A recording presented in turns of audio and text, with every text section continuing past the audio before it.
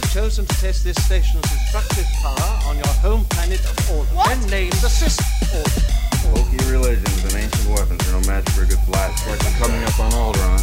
You may fire when ready.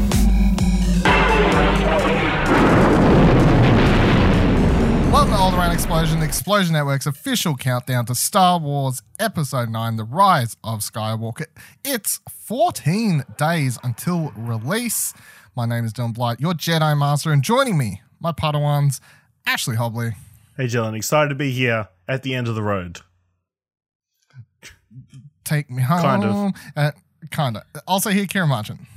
Oh, that's okay. Thanks, guys. Looking forward to it. We'll have a couple minutes spare once we finish this podcast, judging by the notes, and we'll be able to go straight to the midnight screenings of Rise of Skywalker. Fuck, since you brought it up, might as well quickly go over that first. So I make the show notes. I share them with everyone. Ciaran opens up the show notes before we're about to start recording. 10 pages, Dylan. Well, normally our show notes are like 2 or 3 pages maximum. This one, and we're not talking like, 10 pages of, there's like you spaced it out or it's in a big font no, it's just 10 pages of just pure writing. Yeah. Gotta be prepared. Yeah. Gotta have the notes. This episode, Dylan's adapted the script into note form, so watch out for the script on eBay coming up. Yeah, got it. Ooh, that's a story.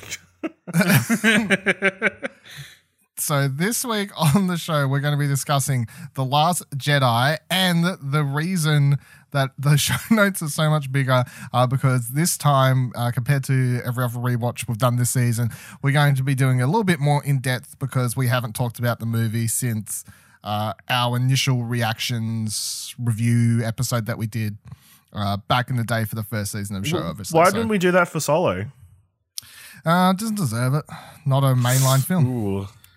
I think what you said off. I think what you said off Solo podcast shaming. was not a real movie. My biasm is probably what caused to not get the same treatment. And I feel like The Last Jedi, being as the movie leading into the one we're about to go watch, probably deserves it more than that one. Oh, yeah. So, for the last time of this season, unless I ask it randomly for Rise of Skywalker, Ash, when was the last time you watched The Last Jedi, and how did you feel about it with this most recent rewatch? The last time I saw The Last Jedi was Christmas Day 2017. Thanks, Track.tv. That's it's a while ago. Is that because you picked up the Blu-ray at PAX 20? No, I just went and saw it the second time in the cinema on Christmas Day that year. So you haven't seen it? You haven't seen it outside the cinema? No. Wow. Yeah, just holy moly. I don't know, just never felt the desire to diminish it into a smaller screen, I guess. But yeah, it's still good. I enjoyed it. I had a good time. Obviously, I'm sure it'll come up, but that Collider video has slightly diminished that fight scene that was so good. We thought was so good. I remember back in the day, we watched it on Twitter, they were putting different songs to that fight scene. So cool, everything fit. But there's some issues with it. But yeah, I enjoyed it overall. It's still good. Still good. Still good, even if it's not on a massive cinema screen. Still one of the most beautiful Star Wars films so far. Yeah. Ciaran, when was the last time you watched it, and how do you feel about it with the most recent rewatch? Either when it came out on DVD or when it came to... Did it come to Netflix at some point? Was it on Netflix here? No, it was never on Netflix. It might have come to Stan. It probably came to Stan, possibly. Nah, it's okay. I think it was when it came out on Blu-ray. So, I still love this movie. I think I am more critical of this movie now. Like, I think this watching, there was things that I watched that I think I was a little bit easier brushing off, that I look with a more critical mindset, being, more interested in Star Wars now and having experienced more Star Wars content now. I think there's some stuff here and there that I'm a bit about. Like, I just don't love as much, or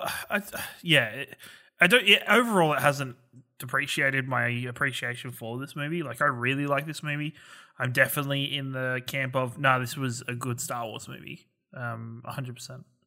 And it is the best looking Star Wars movie. Like, even the early shots in this movie are just gorgeous.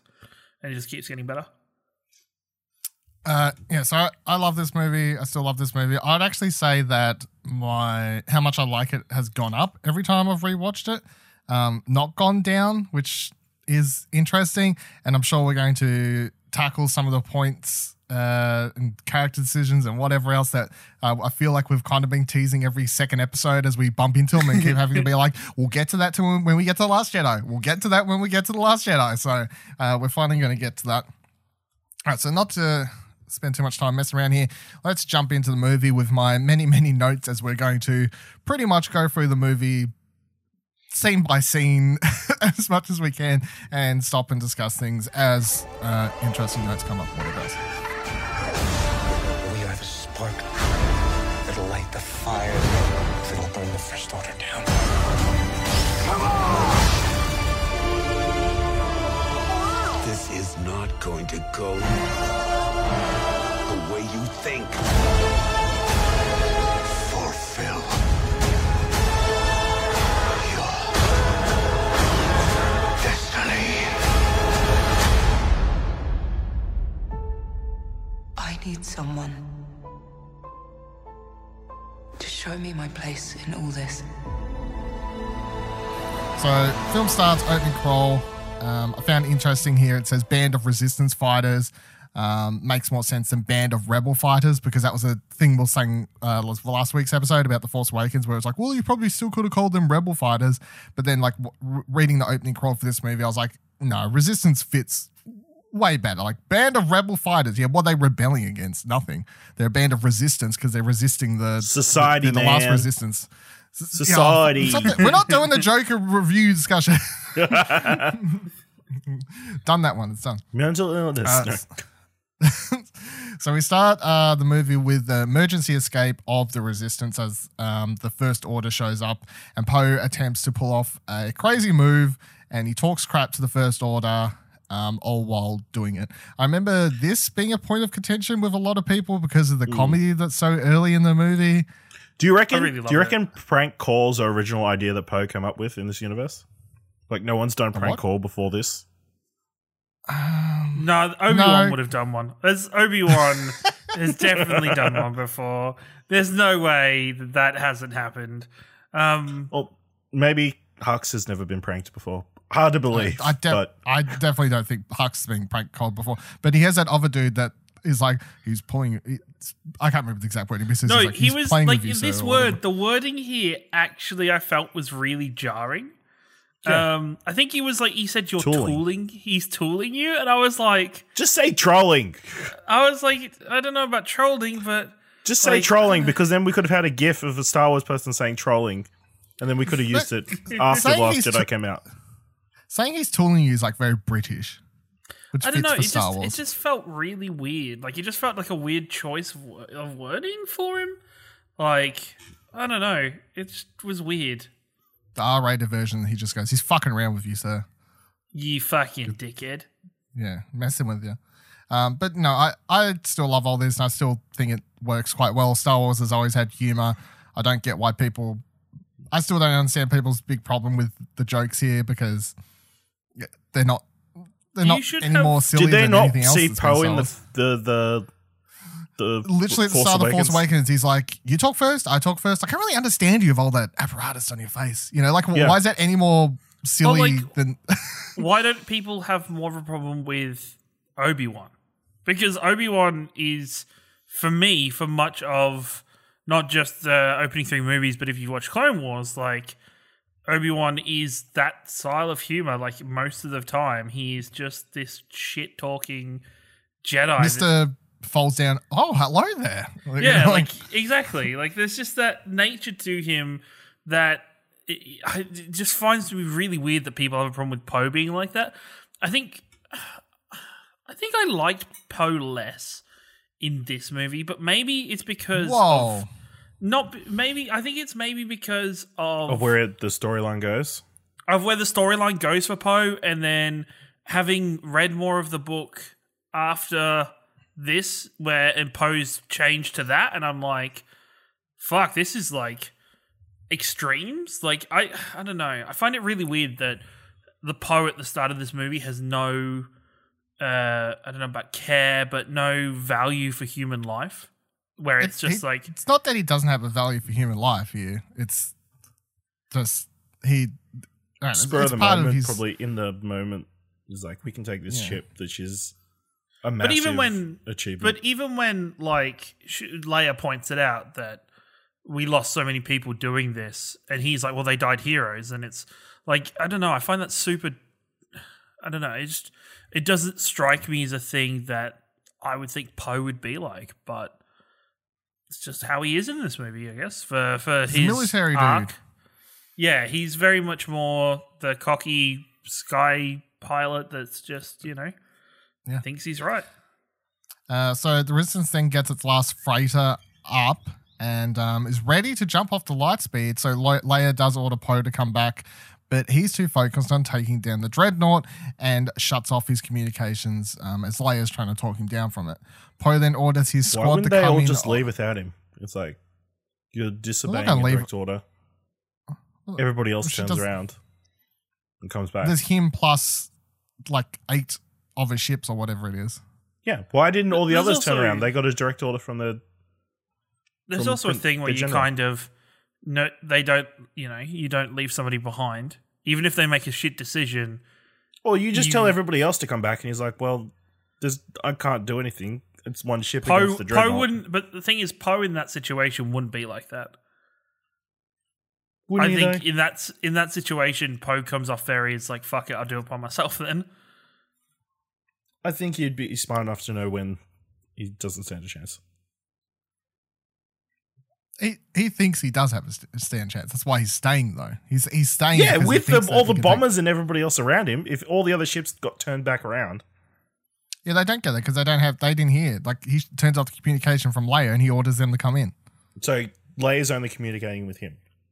Yeah, this is a very poor system. I mean, because that's how it works. That's how it works in most. There's commanders, and the commanders tell their troops what to do. These are Poe's troops. Like there's. Not everyone has a fucking walkie-talkie in a squadron either. So he orders his squad of bombers to come in, and they're very exposed vehicles and easily taken down because they're carrying a shit ton of bombs. So if anything touches them, they start blowing up, and the First Order starts taking them down with ease, while the First Order starts firing up his lasers, the Dreadnought's laser, to target the Resistance ship that has Leia aboard it. The bombers all get taken down, but one, with Paige Tico being the only person left alive on the last freighter. She manages to set off the bomb and then drop it onto the Dreadnought, but she goes up in flames with it. I still love this sequence. Yeah. These bombers are like the worst designed ships in the world. Like, it was like dominoes where like one blew up and it took out the two next to it. It's like, fuck, this is bad considering we're in space. Yeah, it's like I guess like they come in a V shape, which I guess it makes sense. Like if all the gunners are protecting everyone around them, and if they're close together, they take out the X-wings before they get close. But then it all like falls like dominoes the second one of them get taken down, because then they start like hitting into one another. So it's like maybe you should have been a bit more spread out. I guess like the formation probably isn't the best decision. But yeah, it's like as soon as the debris starts hitting them and whatever else. But yeah, no, I still love this sequence.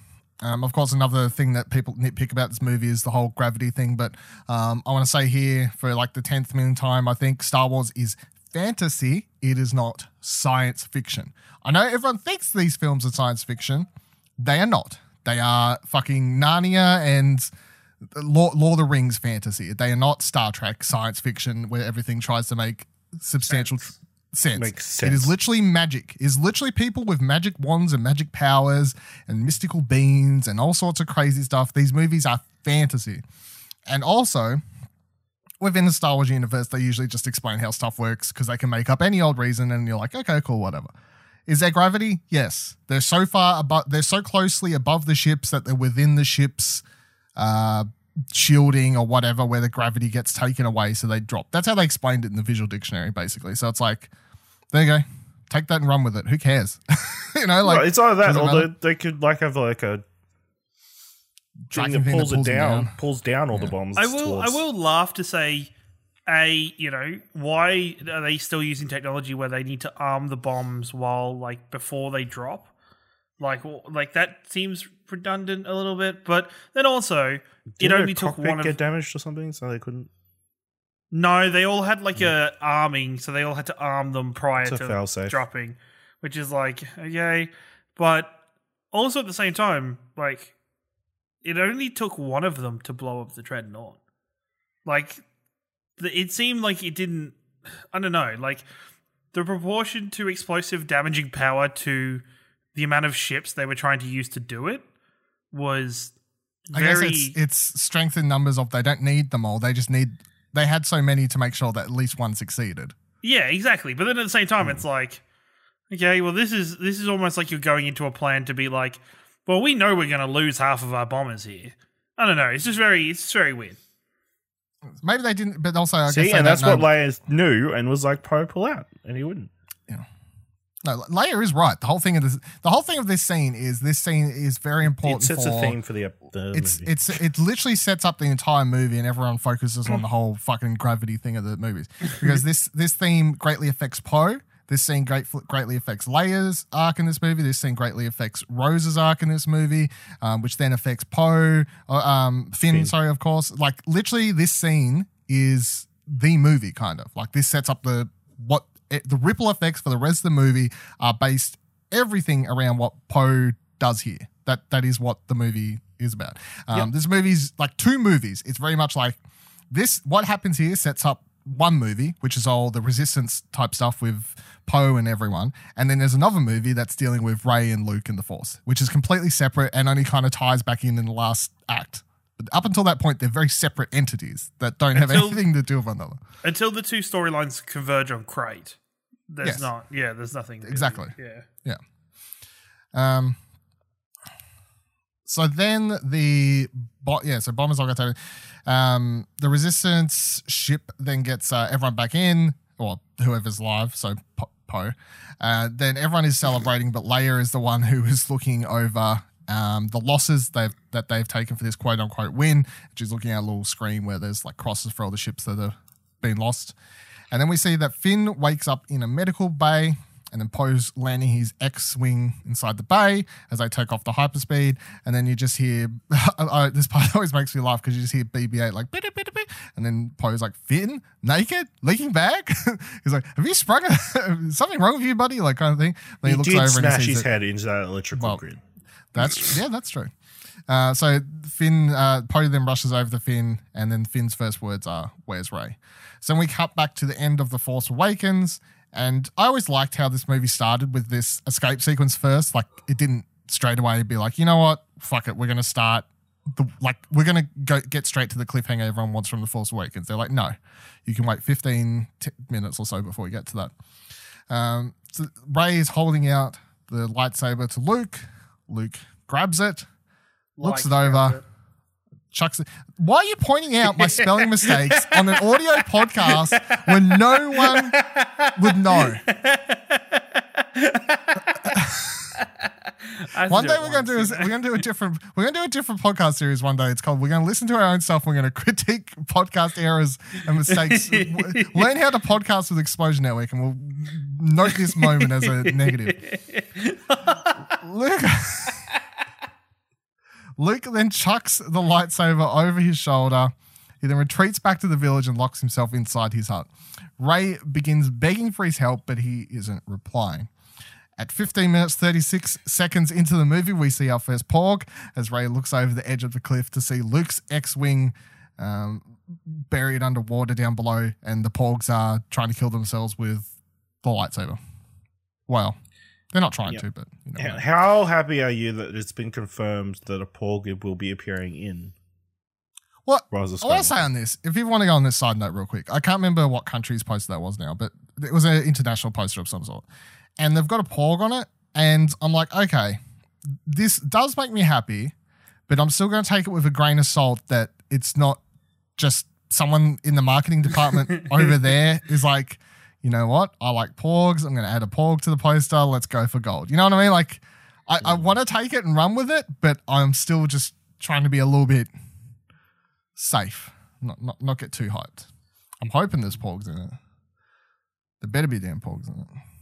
So Chewie bursts down the door of Luke's little hut, and then Luke begins screaming and, embraces Chewie at first, and then he ends up asking where's Han, because Rey says, we're here, we're on the Falcon, all these things. And then we cut to Snoke's throne room, and we see Kylo enters as Snoke basically makes fun of him for getting beat by Rey, and then makes him take off his helmet. He mocks him with all this stuff, like when he takes off the helmet, it says, bested by a girl who had never held a lightsaber before. Alas, you're no Vader, just a child in a mask. And then tells him that you have too much of your father's heart in you, which pisses off Kylo, of course. On the elevator ride on the way down, Kylo then beats up his mask into a pulp in the elevator in a fit of anger, and we see the mask destroyed.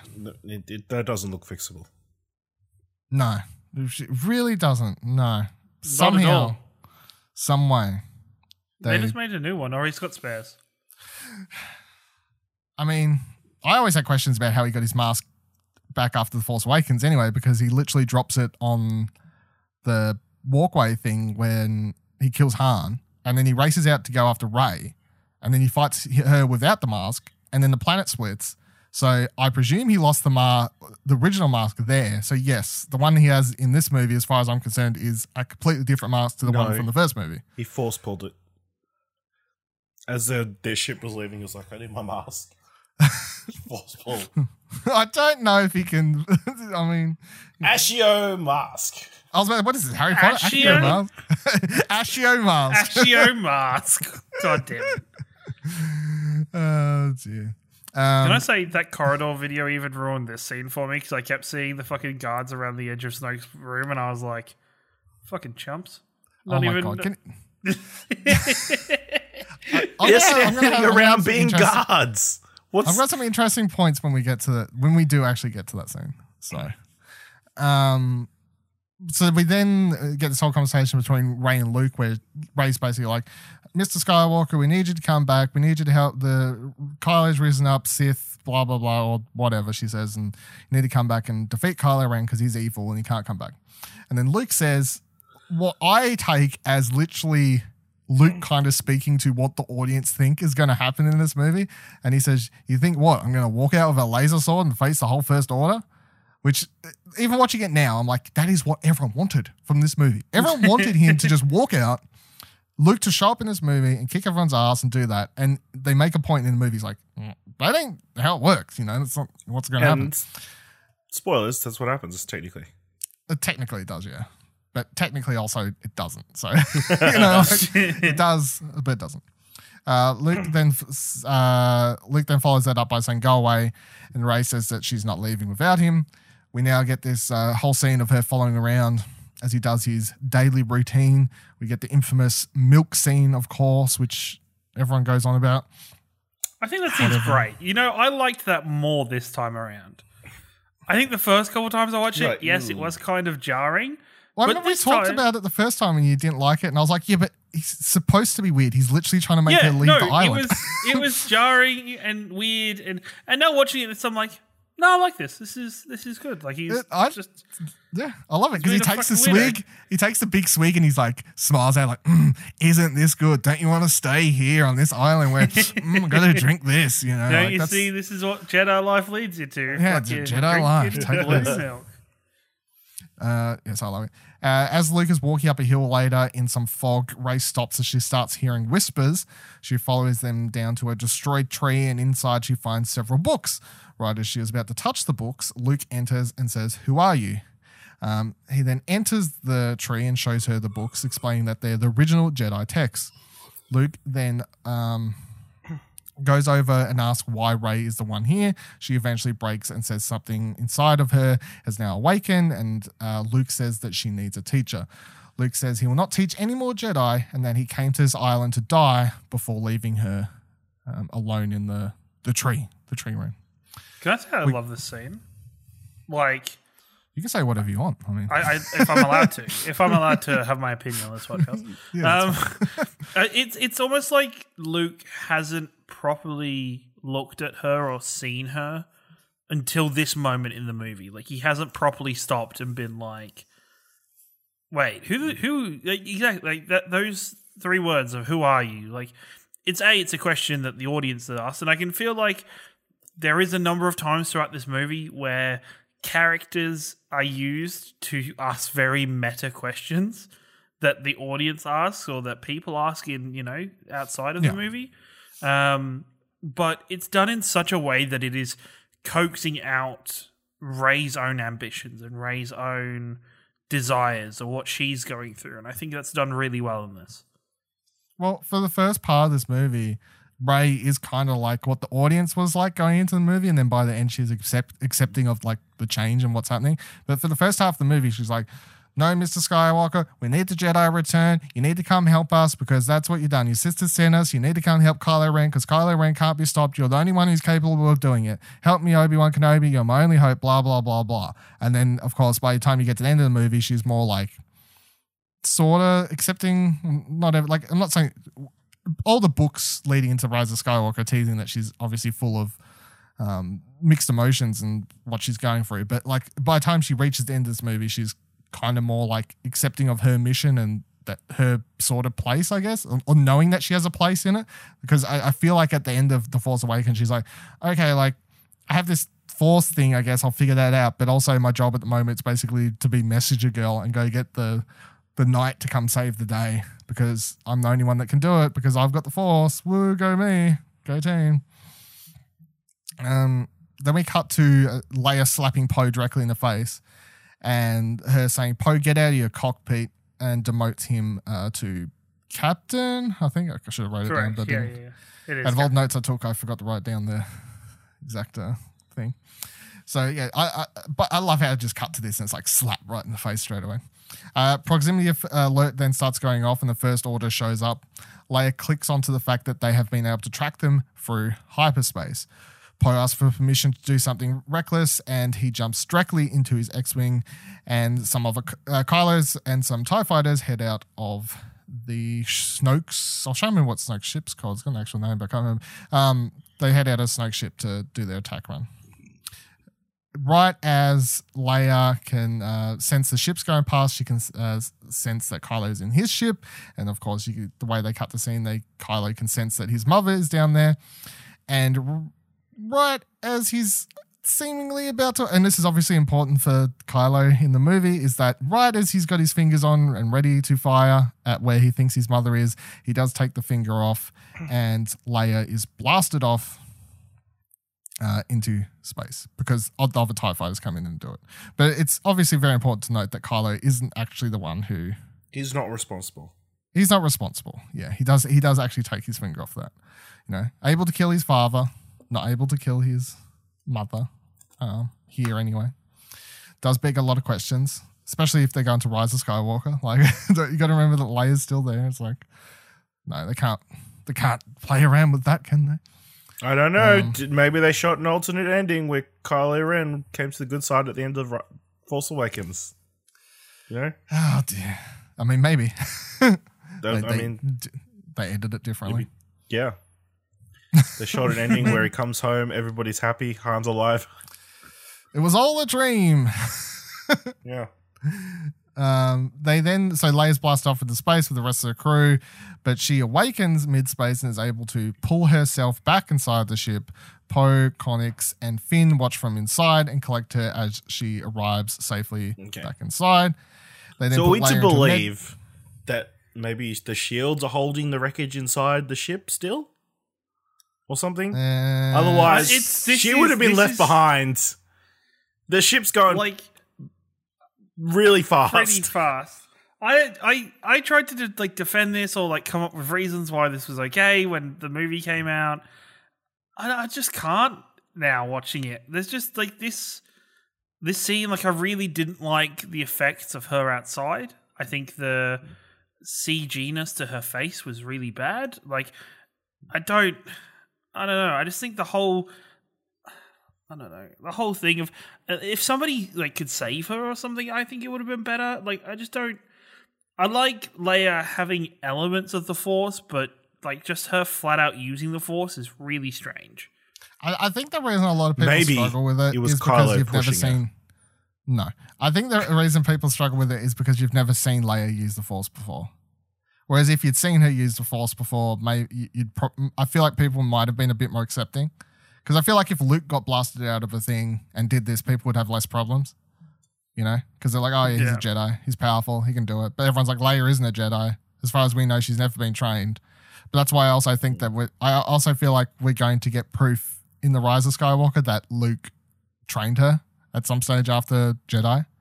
Like, did some sort of Jedi training with her. Like, even if... For me, even if it was something that she did subconsciously, like if she never opened up her eyes but something about her body moved and she still did it, I think it would be easier for me to comprehend rather than her like opening her eyes and like being awake for that moment and it being like a thing that she's under complete control of was just, I don't know. And also the effect of her, like, just, I don't know why, like, the body position of her with her arm out, like, flying through space just looks not good. They did, so they've done something like this in Rebels, where Kanan got blasted out into space, and then he had to, not exactly the same, obviously, but he had to force pull himself in or whatever. And they did a sort of similar effect, but obviously it doesn't look quite as weird because it's animated, where he's like starting to slowly freeze over. And then they did, I think it was because after every episode of Rebels on the YouTube channel, they'll do like an after show where they'll explain, like, you know, talk to the writer, director, like about sorts of things. And I think Dave Filoni in that was like, you know, everyone's going to ask questions about how he doesn't just die. And he's like, you know, like Star Wars, fantasy, we can make up our own rules. Space is warmer in Star Wars.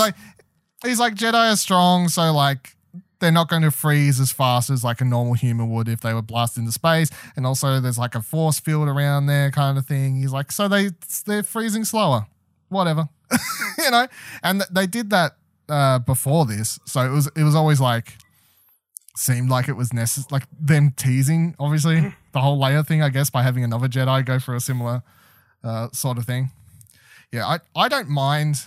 I agree that the effect, there's something off about it, like just because they're trying to show that she's slowly starting to freeze, like that if she hangs out there longer that she will freeze, like that's what they're trying to show.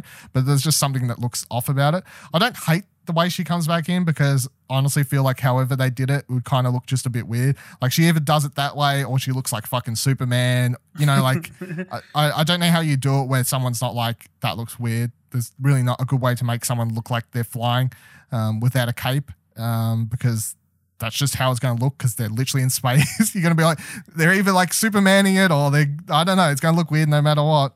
Yeah, but the basic thing of her knowing how to tap into the Force and do that, in my mind, I've always been like, well, like, and I mean, it's a life and death situation. In life and death situations, people do extraordinary things. Yeah, you know, hear the story of women lifting up cars to save their babies. Cars to save their babies. That kind of thing. Yeah. I'd be interesting to think back if this played better, like in the cinema, because it was so recent to Carrie Fisher's death. It's like, oh my god, she's not dead. Like I remember, I basically skipped a beat when it happened in the cinema because I was like my brain was basically like, I can't believe they just did that because you see obviously the explosion. Yeah, you see the explosion happen, you see it get sucked out, and obviously your brain's first thought is like, well, they're dead. And I was literally like, I can't believe, like, what the fuck? You know, like, what a way to make Leia go out. That sucks ass. And yeah, then I think obviously the first time watching it, I definitely had no problems because when they cut to her doing it, I was just like, she's alive, yes. Like, I didn't care how it happened. I was just happy that it happened. It didn't really matter to me. But yeah, with every rewatch, I'm like, this is like weird Force shit for a character that people didn't know was in Force sensitive, I guess. But at the same time, you're like, literally every fucking Skywalker is Force sensitive, so why wouldn't Leia be? That's silly at this point to think that she wouldn't be. They're literally twins. They're twins. If anything, she's probably as strong as Luke if she trained, or tried, or got told. Luke didn't know how to use the Force until literally Obi-Wan was like, "Hey, your father's lightsaber." Until that point, what the fuck was he doing? So Leia could probably tap into it just the same after she got told. Shooting rats at his T60. Gotta get back to Java. So Leia, blah, blah, blah. So they put Leia in a med bed, and Finn picks up Rey's tracker device that Leia had on her hand and puts it onto his own. Back at Acto, Chewie is about to eat a porg when the porgs give him sad eyes, and he can't bring himself to do it. Still one of the. I wish he'd. Beautiful. Looks like a tiny little delicious chicken. No, I it's horrible. wish he'd still taken a bite. Like made eye contact with the sad one and just slowly, reached in and had a bit of a nibble. No. At least the porg's death would have had purpose. No. Yeah, then the porg died for no reason. You know what? Really, the porgs wanted a bite for themselves because porgs are cannibals. Yeah, probably. I mean, Porgs, you think the stupid porgs that smash themselves or accidentally impale themselves on different things, they're not getting eaten by the other porgs? How rude. What other How food rude sources porgs. is there on that planet? Are they all They're suckling on that blue herbivores. milk? Yes. Suckling on that. It's green milk, but yes. Green milk. I always find this so funny when they cut to that one sad one. It's just like the biggest sad face. And it's like, I'm like, oh, this is funny. Also, going back to weird effects, that sad one flying off when he gets scared, it just does. I don't know why. It just doesn't look like it moves enough. Like it just looks like somebody has clicked on the model and just dragged it upwards. Just looked weird. I mean, they all look They're weird. porgs. Yeah. So Luke then sneaks onto the Falcon and he has a look around. He finds a dice and whatever else. And then eventually he sits down and R2 spots him, who fires back up and greets him. And you get a whole reunion scene between the two of them. And R2 is obviously pleading his case for Luke to come back and save the day. And once again, I'd like to point out that R2 just swears a lot, but we just don't hear it because there's a point here where Luke's like, mind your language, doing all that thing. So R2, again. One day, subtitles. R2 is literally the most mouthy person in the Star Wars universe as far as I'm concerned. R2 then trying to pull on the heartstrings of Luke plays Obi-Wan's message, which I always thought was a nice touch, obviously. Luke then wakes up Rey and tells her that starting from dawn tomorrow, he'll teach her the ways of the Force with 3 lessons and why the Jedi must come to an end. So, by the way, just to compare this to Empire, they make it's easier to kind of track the time in this movie, I feel, even though they're in 2 different places. So this is one day that Rey's been freed now. She arrives there. Let's say that she arrives there early morning. And then she watches Luke go through his whole thing. She goes and does the whole tree stuff. It's now at nighttime. Luke's snuck onto the Millennium Falcon, blah, blah, blah. Then he's like, okay, over the next 3 days. So she ends up being here for 4 days, basically. No, 3 days, I think, because she doesn't even stay for the last day. So it's kind of easier to track her time here compared to however long Luke's with freaking Yoda in Empire that we talked about. Back on the ship, someone's name who I was trying to find out but couldn't, so I just wrote name here, explains that all the Resistance command has been wiped out by Leia, which once again, everyone gets so antsy about the fact that General Akbar doesn't get a bigger hoorah in this movie. I'm like, who the fuck's got time for an Akbar funeral when we didn't even get one for Han Solo? Also, for the mainstream audience, who gives a fuck fuck about is Akbar? who the fuck is... Some people you'd go, oh, he's the guy from Return of the Jedi and stuff, and they'd be like, oh, he's still alive? Okay. Is it confirmed it was Admiral Akbar? It is Admiral Akbar, yeah. She literally says Akbar in the movie as well. Yeah. Well, it could have been his kid. Or No, Akbar it's- could be a common name like Smith. It is. No, it's confirmed. It was Akbar. He died. And he dies Okay. here and people get all fussy about it because he's a fucking meme from Jedi. It's a trap! It's a trap. It wouldn't be as This famous trap if it was- wasn't for This Family trap Guy, was really. so good that he couldn't yell, it's a trap. That's how good that that's trap true. was. Well, I mean, it wasn't a trap. It was an attack. It's true. So now the command falls down to Vice Admiral Holdo, who steps up to give a speech. She explains that there are only 400 of them left at this time, but, quote, they are the spark that will light the fire that will restore the public. Holdo points out that Poe got the whole bombing squad wiped out when he prompts to know what they're doing. She explains she's known plenty trigger-happy flyboys like him in his time, and he's the last of what they need right now. Can I say, her interaction here with Poe could have been a lot better to avoid things happening later. Like, she's very cold to Poe. It's not a very good managerial style. No, it's very, you just gotta be like, hey, like, I don't know, she's very, like, just kind of smacks Poe across his face with verbally, and then... Also, he's been demoted. He's not part of the leaders of, like, he's not the one who should be making decisions. She is. Like, that. He doesn't have any right to really question her in the first place. At all. Yeah, he doesn't. Exactly true. But, like, he's still a big figure within the... He would be easily the best fighter pilot left after that attack. Like, you would want him for sure. on your side, right? Like, you wouldn't want to instantly make an enemy out of him the moment, like, when you're in this situation. I understand, like, stress and people aren't really thinking straight and whatever, but, like, it's just, like, watching the scene back, I'm like, you know what? If she had just been a bit more, like, straightforward what's she supposed to say, though? Because maybe at this point she doesn't actually know what she's doing. And he's, like, asking her, like, what are we doing? What's our plan? And she's like, how about you just go do you? I'm going to do mine. And you just let me think about it.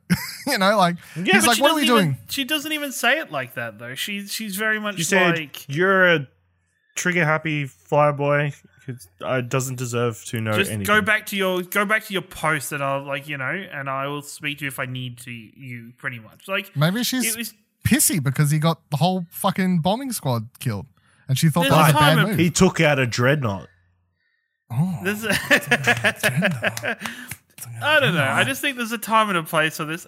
It's a movie. It's what we're supposed to be interested in. It brings conflict more into this and carries on Poe's storyline. To be fair, a lot of people were very happy about that dreadnought being destroyed.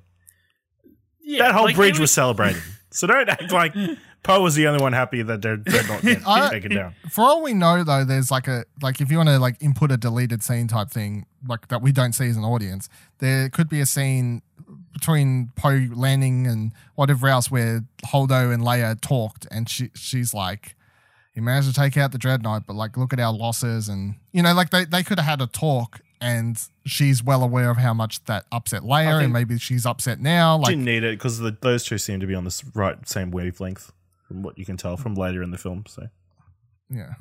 Well, the book. Geez, I'm mental blank on the book title. One of the books they released in the lead up to Last Jedi, where they introduced Holdo, Holdo knew Leia from a very young age, was what their connection was. So they've known each other for ages and ages and ages. So, Finn is then trying to sneak out of through one of the escape pods when he spots Rose, who then interrupts him. She says, "You're Finn, the Finn," and calls him a Resistance hero. She then explains that she's had to stun 3 people this morning who were trying to run away. But then she clicks onto the fact that Finn was trying to do the exact same, and she stuns him. Rose then explains how her sister just died protecting the fleet, and Finn tries to explain how he wants to get the tracker away from the ship so Rey doesn't return to this mess. Rose starts clicking onto what's actually happening and how the lead ship must be the one that's tracking them, and from that they're able to form a plan with Rose being able to disable the tracker and make a quick escape while it's disabled. They then pitch their plan to Poe, who's watching over Leia in her room. 3PO explains that Holdo won't agree to this plan at all, so they're going to keep it need to know. They then dial up Maz Kanata. Kanata. She's struggling with words here. And ask her for help, who is having a union dispute. And she says there is a master code breaker she trusts to help, who's at Canto Bight. So Can I say this Maz here doesn't line up with the Maz from Resistance Reborn. Yes. I would agree. Doesn't line up with how she's like at the start of that book, because she's very much like, fuck the Resistance, you fucked up my castle. Like, not that, but like she's kind of like, I'm like out of this because of everything that's happens. Well, yes and that's no. after this union dispute, so... Well, no. So in that book, which I think we can discuss, if as long as this doesn't take 3 hours to get to, at the end of this, we should discuss what that book goes on about, because have you finished it yet? I'm like an hour left of it, but I pretty much... Yeah. Well, next episode. We can discuss without spoilers anyway, but at the end of this, once we're done discussing the movie, we should definitely discuss that book a little bit, because it literally takes place like a minute after this movie finishes. It's literally like the epilogue chapter to this movie, basically. But the Maz in that doesn't say... Maz doesn't say "fuck you, I'm not helping the Resistance" in that. She says "fuck you, I'm not coming back to helping." She still offers. Still offers Poe advice and tells him like, "Hey, maybe this is a good idea. Go do this. See this person." Blah blah blah blah. They ask her to come back and be part of the new leadership of the Resistance and help Leia out. To which she says no. I would think if they asked her something similar in this movie, she would say no, but. Here, go help the... Like, I feel like even if she wasn't in the middle of the union dispute and she could actually come be the code breaker, she'd be like, meh, no, you can go get this guy from Canto Bight, you know? I feel like it lines up that way. Fair enough. And also all of this stuff with Rose where, obviously, to tie it back in, where people like, Rose has no character and no story in this. Her sister literally is the person... I don't know if people don't realize that. Like, I always wondered if people never realized, because that her sister is literally the person at the start of the movie who dies destroying the dreadnought. Like, they should have. They're both Asian. So. Oh, fucking hell. I feel like Ash is allowed to make the joke, I guess. Like, he's gets the pass. Like,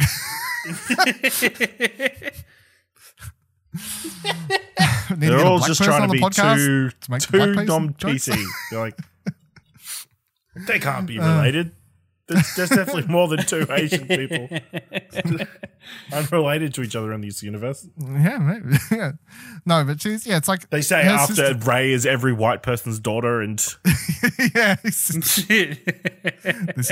This is also true. Rose is that person's sister, in case you didn't know. And that's literally the whole thing with the Halcyon's belt. Halcyon's belt, which comes into it later. So...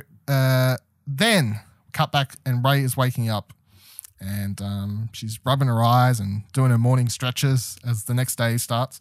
Kylo is chilling out, having his stitches removed. And then they suddenly start sensing one another, I guess, sensing one another around them. I always find it interesting because this movie does, I feel like it's a choice, obviously. And it works because they could have filmed and edited it differently and tried to do like CGI to like meld the scenes together so it looks more like they're in like a room that's like stitches it together, you know, like some crazy green screen stuff or whatever. But they made Rian Johnson obviously made a choice of like, no, we're just going to film it and then like we'll have the camera facing towards them every time and cut backwards and forwards and, you know, the audience is able to put it together. And I kind of like that choice more than going for some like mystically looking shot where you can suddenly see the both of them together. Although I will say I 100% believe we're going to get more Force shit like this in The Rise of Skywalker.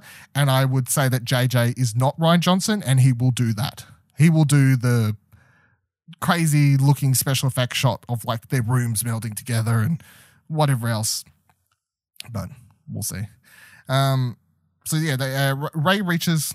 Once they start being able to sense one another, Rey eventually reaches for her blaster and then shoots where she can sense that Kylo is or sees. I'm not sure at this stage if she can actually fully see him or unless that's later where their connection gets stronger. Kylo slides down the corridor, which is always one of the best GIFs for this movie as well because he literally just there's a GIF you can just watch where he like literally just slides across that floor like he's fucking Tom Cruise from What's the movie? Yeah. What is that movie? Yeah, I don't know. Everyone knows the movie, but no one knows the name of the movie. It's freaking Thingamie Maguire, right? It's Jerry Maguire. Jerry Maguire. No, it's not. Is it? What is it then? I'll need to look this up. Yeah, it's Tom Cruise. It's Star the one Wars everyone knows. podcast. Star Wars podcast. We're talking about by Tom the way. Cruise, yeah.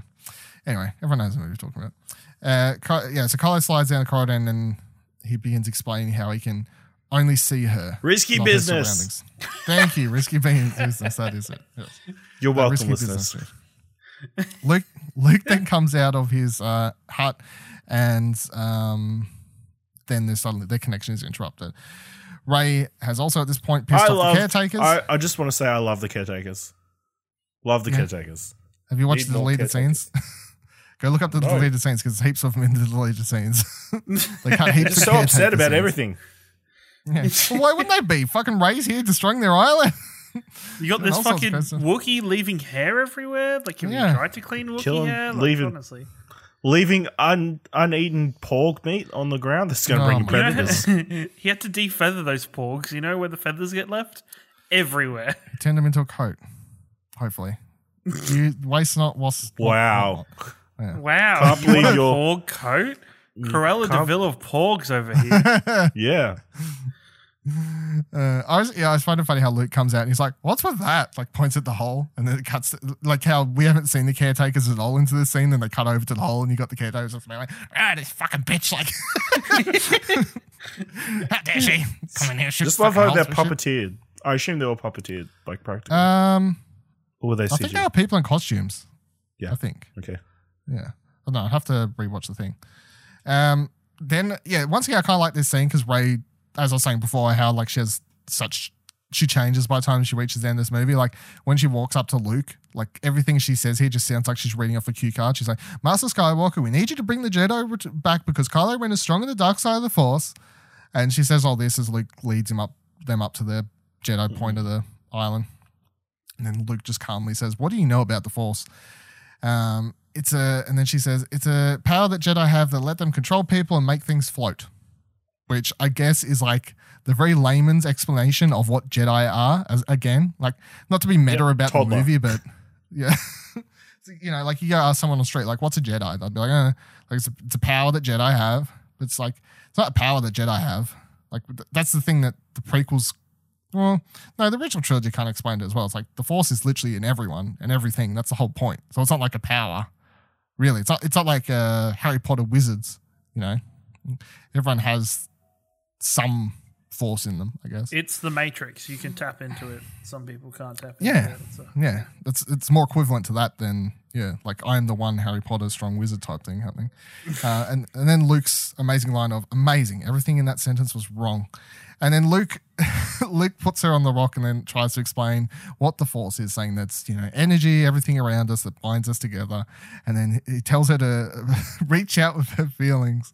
And she reaches out with her hands. And then Luke begins tickling her end of her fingers. "Do you feel that? Do you feel that? Yeah. And he like whacks her fingers.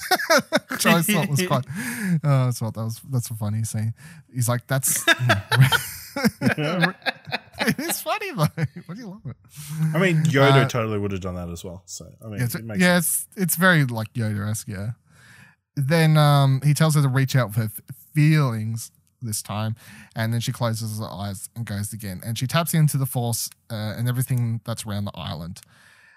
Luke then begins explaining that the Force does not belong to the Jedi. To say that if the Jedi die, the Force dies is vanity. Rey then starts touching into the dark, sensing the dark thing below them at the bottom of the island. Luke explains that powerful darkness rises powerful light. She starts heading down into the darkness below, and then the stone cracks and she's burst off to the side. Luke comments that she headed straight for it. She did not question it at all. She comments that she did not sense Luke around the island at all, and that Luke is closed off from the Force. Rey then says, "I've seen this power only..." Oh, not Rey. Luke says, "I've seen this power only once before in Ben Solo. It didn't scare me enough then, but it does now." So I always found this, for that scene, you get this is where they start building like your sense of what Luke is, what he's done and why he's done it, and like what's going on. And they also like explain how the whole Luke cutting himself off from the Force isn't like a metaphorical term, as in like, oh, he's cut himself off from the Force, as in he's not using the Force like a power. It's more like he's literally cut himself off from the Force to the point that Rey literally cannot even sense him and his presence on the island.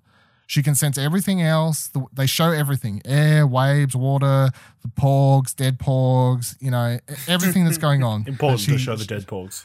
Yeah, how dare they? But she cannot sense Luke. And I always felt like that was important and something that a lot of people miss, because I think that people still translate the whole cut himself off from the Force as literally not choosing to use his powers, as if that's a thing. But it's like, no, he's cut himself off from basically the life force of everything. Like that's a choice, which is a lot different. Connix then helps Finn and Rose sneak off the ship through I don't know, it's not a escape ship, it's just like a mini craft, I guess. But and then she explains that they only have 18 hours of fuel left at this point.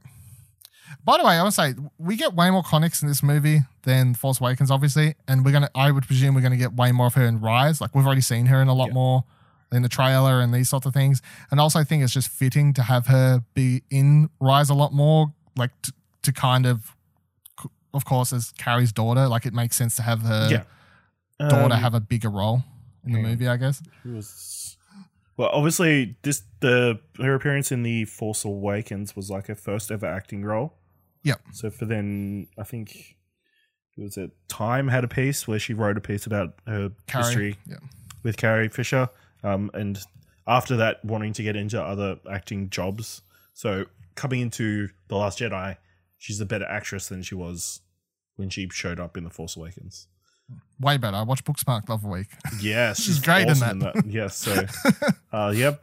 So watch because you don't have another episode of Star Wars to watch next week. Watch Booksmart, and then go watch The Last Jedi after that. Yeah. Characters are very similar. Very, very similar. They're not at all similar. But yeah, I definitely feel like we'll see more of her in the next one. Because in The Force Awakens, I think she has like one line or something like that, but she's mostly in the background. Whereas in this movie, she's the first line of the movie, I think. Yeah. No, she is the first line. Like, literally the movie opens with her telling that guy, like, that's the last ship, we're going to escape. Like, whatever she's saying. Like, she literally starts the movie, so. She embodies the role of, like, the general members of the Resistance. Like, she's, like, what the audience has to represent the rest of, like, the lower Resistance that isn't part of like the high command or anything. She kind of represents the normal person in the Resistance. Yeah, she's not like leading Resistance member. She's also not like your main cast that you have to care about, like your Finn or your Rey or whoever. She's like very much in the middle there, and I guess that's will be important going to the next movie. So then Rey, after Finn and Rose sneak off the ship, Rey, we then cut back and she's standing at the Falcon when she reconnects with Kylo, who just begins asking her why she thinks they're connected. She begins calling him out names, but he asks if she's asked Luke about what happened the night he left, which she doesn't. I always find it funny how just angry she gets straight away, because he just turns around, and at this stage he's not even trying to like chase after her, because he's kind of just accepted this weird, like he can't do anything to her. He's like, I can't do it. Because obviously the first time it happens, he tries to like, you'll bring Luke Skywalker to me. It's like, that shit ain't working. So by now he's like, no. He's like, he's just curious more than anything else. I think. Yeah, he's like, as soon as he senses, he's like, why do you think this keeps happening? Whereas she's like, traitor, murderer, scum, I hate you. Like, just like starts yelling. Yeah, which I guess kind of plays into Rise of Skywalker, which we've seen. She's kind of angsty and angry. Yeah, well, basically all shots we see of her fighting him, it seems like she's the one who's super angry. He's the one that looks super calm. In fact, we'll talk a lot more about Rise of Skywalker next week again, but like you rewatch all those trailers and it's like there's no Ben Solo, Kylo Ren angriness, whereas we got those in the first two trailers. Like all the angriness is coming from Rey, and even given like the Dark Rey stuff, obviously it's like a lot more playing with Rey's dark side. And then they go off, and of course they disappear again.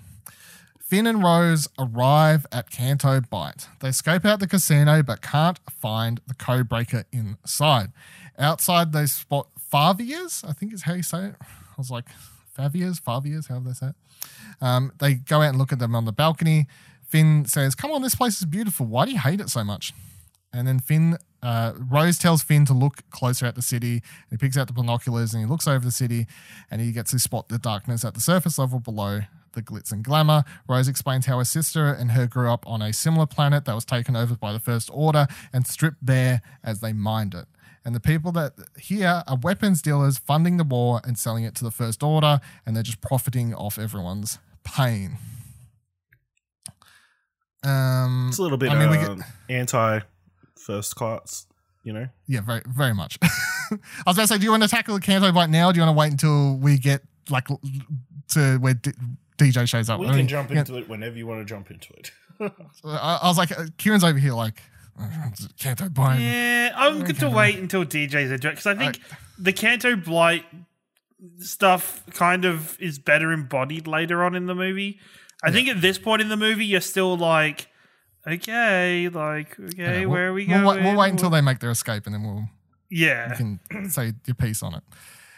So back with Rey, she's practicing lightsaber combat efficiently next to a stone as Luke watches on. By the way, I will say, I don't want to give away one of my predictions as long as it's not stolen before then by me giving it out now.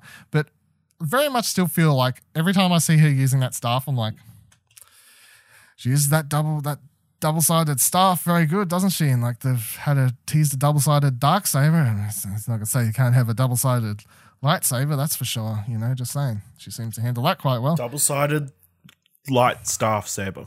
Yeah, light saber. One side for knocking, one side for slaying. You know. Yeah, girl. Yep. One side for knocking, one side for slaying. Can you get that on a t-shirt?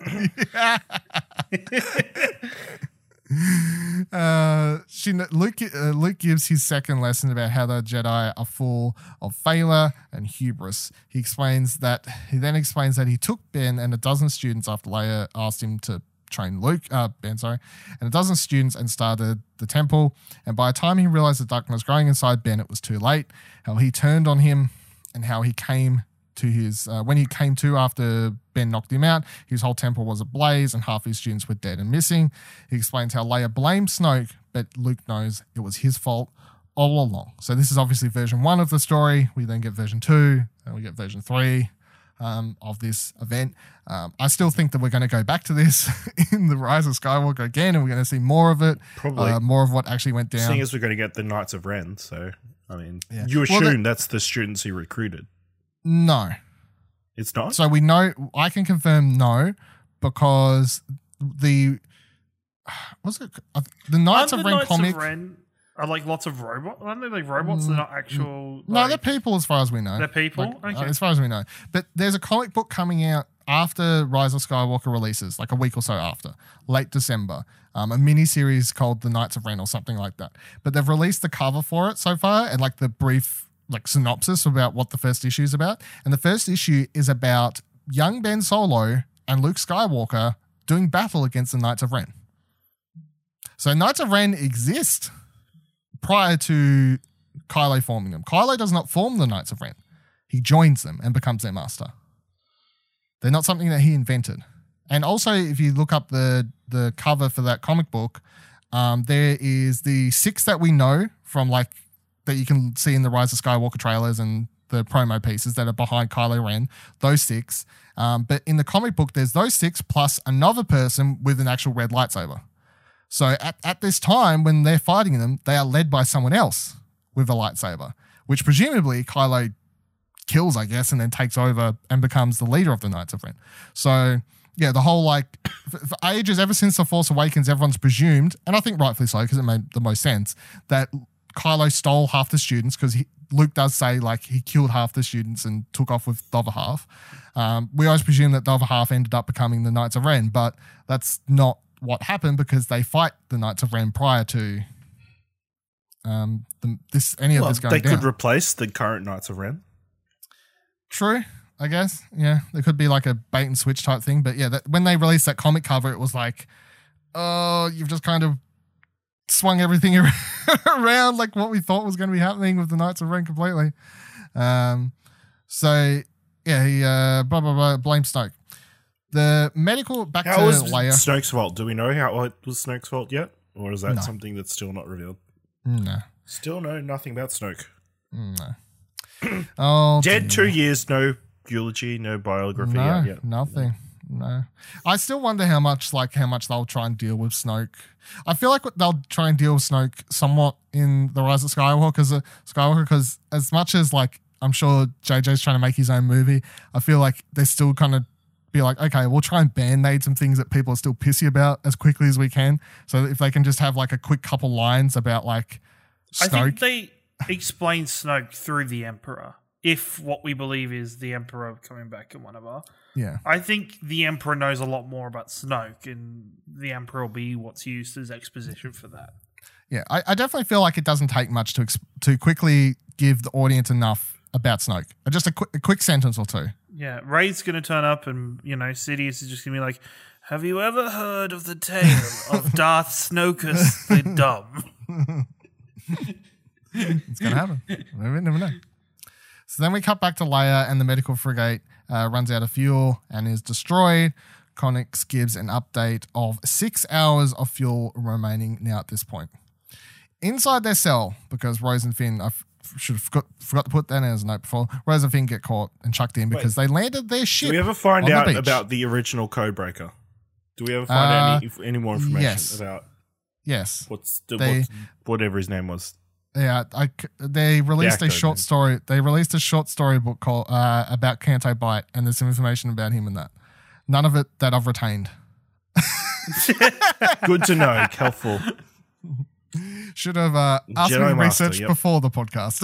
It must have been really enthralling stuff.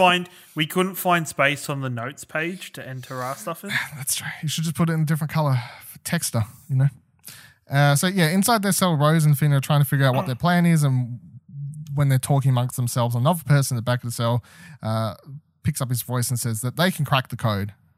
And they both are like, no, we think we're good, because the person is a bit weird. He's muttering, he looks all a bit weird. He's, they're like, no, I don't really trust this guy. Don't think we trust him. Especially compared to the code breaker they saw upstairs with the red lapel or whatever it was.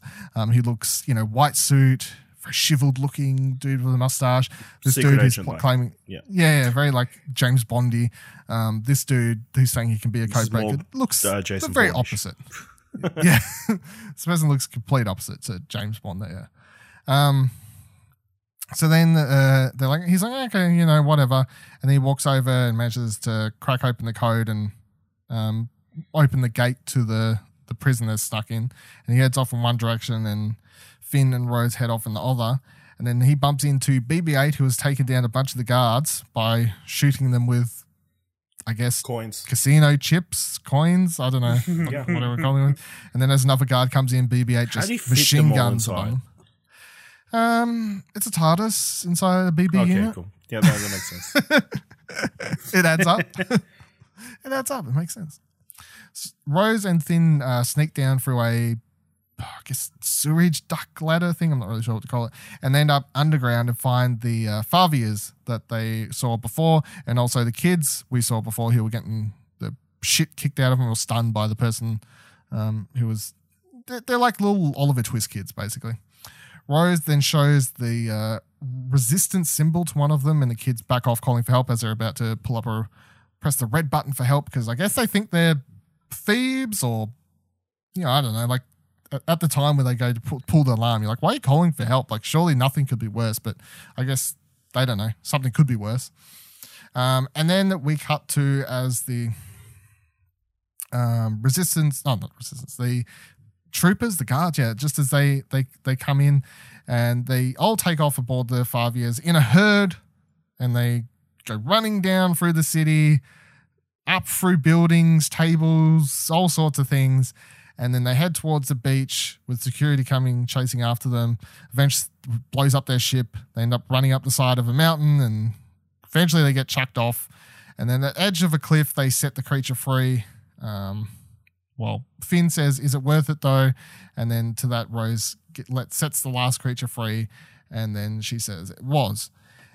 Right as they're about to be caught, it seems, DJ then shows up and picks them up on his, quote unquote, his ship, I guess. And they take off. Do you want to tackle Canto Bight now? thoughts, Ciaran? It's I know like you the have biggest. them. It's like the biggest waste of this movie is Canto Bight. Like, it's such a like. There's no payoff to Canto Bight. Like it's all for nothing. Which I guess Sometimes you but do the thing things is- all for nothing. But the thing is, it doesn't even play into a storyline for Finn and Rose. Really, it just plays back into Poe's storyline. It lets them bond with each other, which is more important. And then Well, towards the end of the film. I'll leave my comments for Rose and Finn till we start talking about the book. But yeah, like I don't know. I just think it's just such a like. There's just no successful payoff in this section of the movie because like it's all for nothing in the end. Well, I was going to say, at this stage in the movie, you think it's worth it because they've got the code breaker and they're about to go save the day. So I guess, I honestly still don't understand. I know everyone hates this scene and everyone's like, well, it could be shorter, it could be this. And I'm like, okay, I guess I'll listen to that criticism. But I'm like, I mean, It's kind of a very Star Wars moment when you think about it. It's like the Jabba's palace, the Maz Kanata's place. It's that kind of scene with a bunch of aliens that you can see. Doesn't the It's just because all these aliens are rich and high class, and people are upset at the high class people. It's not their fault they were born into wealth. They're just trying to have a nice night at the casino, you know, placing bets on some racing, and then these people just come barging through. Terrible. terrible. I would argue it's one of the most important scenes in the movie because it greatly affects Finn's outcome. Without this movie, you literally don't get the last scene of the movie. So by that account, it's very important. You know, like, I understand. Like, for me, the story about on one hand, if they had more focused on this being planting the seeds of hope for the rebellion, like if they had focused on that somehow a little bit more than focusing on getting the Codebreaker and the Codebreaker storyline, I'd be so much more into Canto Bight. Like, I'd be 100% more in because I really love the payoff of that last scene. Like, I love that last scene. And I know a lot of people don't like it because they think it's dumb, but I really love that last scene. I just wish that this adventure through Canto Bight had done more to plant the seeds of the resistance rather than what it did. I need to pause you for 1 second. Blight is my last name. It's called Canto Bight. I meant Bite. I mean Bite every time, and I say Blight. No. He thinks Canto Bight is terrible. He thinks Blight is terrible. That's what Blight is equally terrible. You know what? We need to do? We need to add this to the episode that we go back and we do all of our mistakes in podcasting, and we just point this out. Yeah. I've heard you say it like 10 Edit in times. a bunch of sneezes. I can't do it. Sneezing at dark things.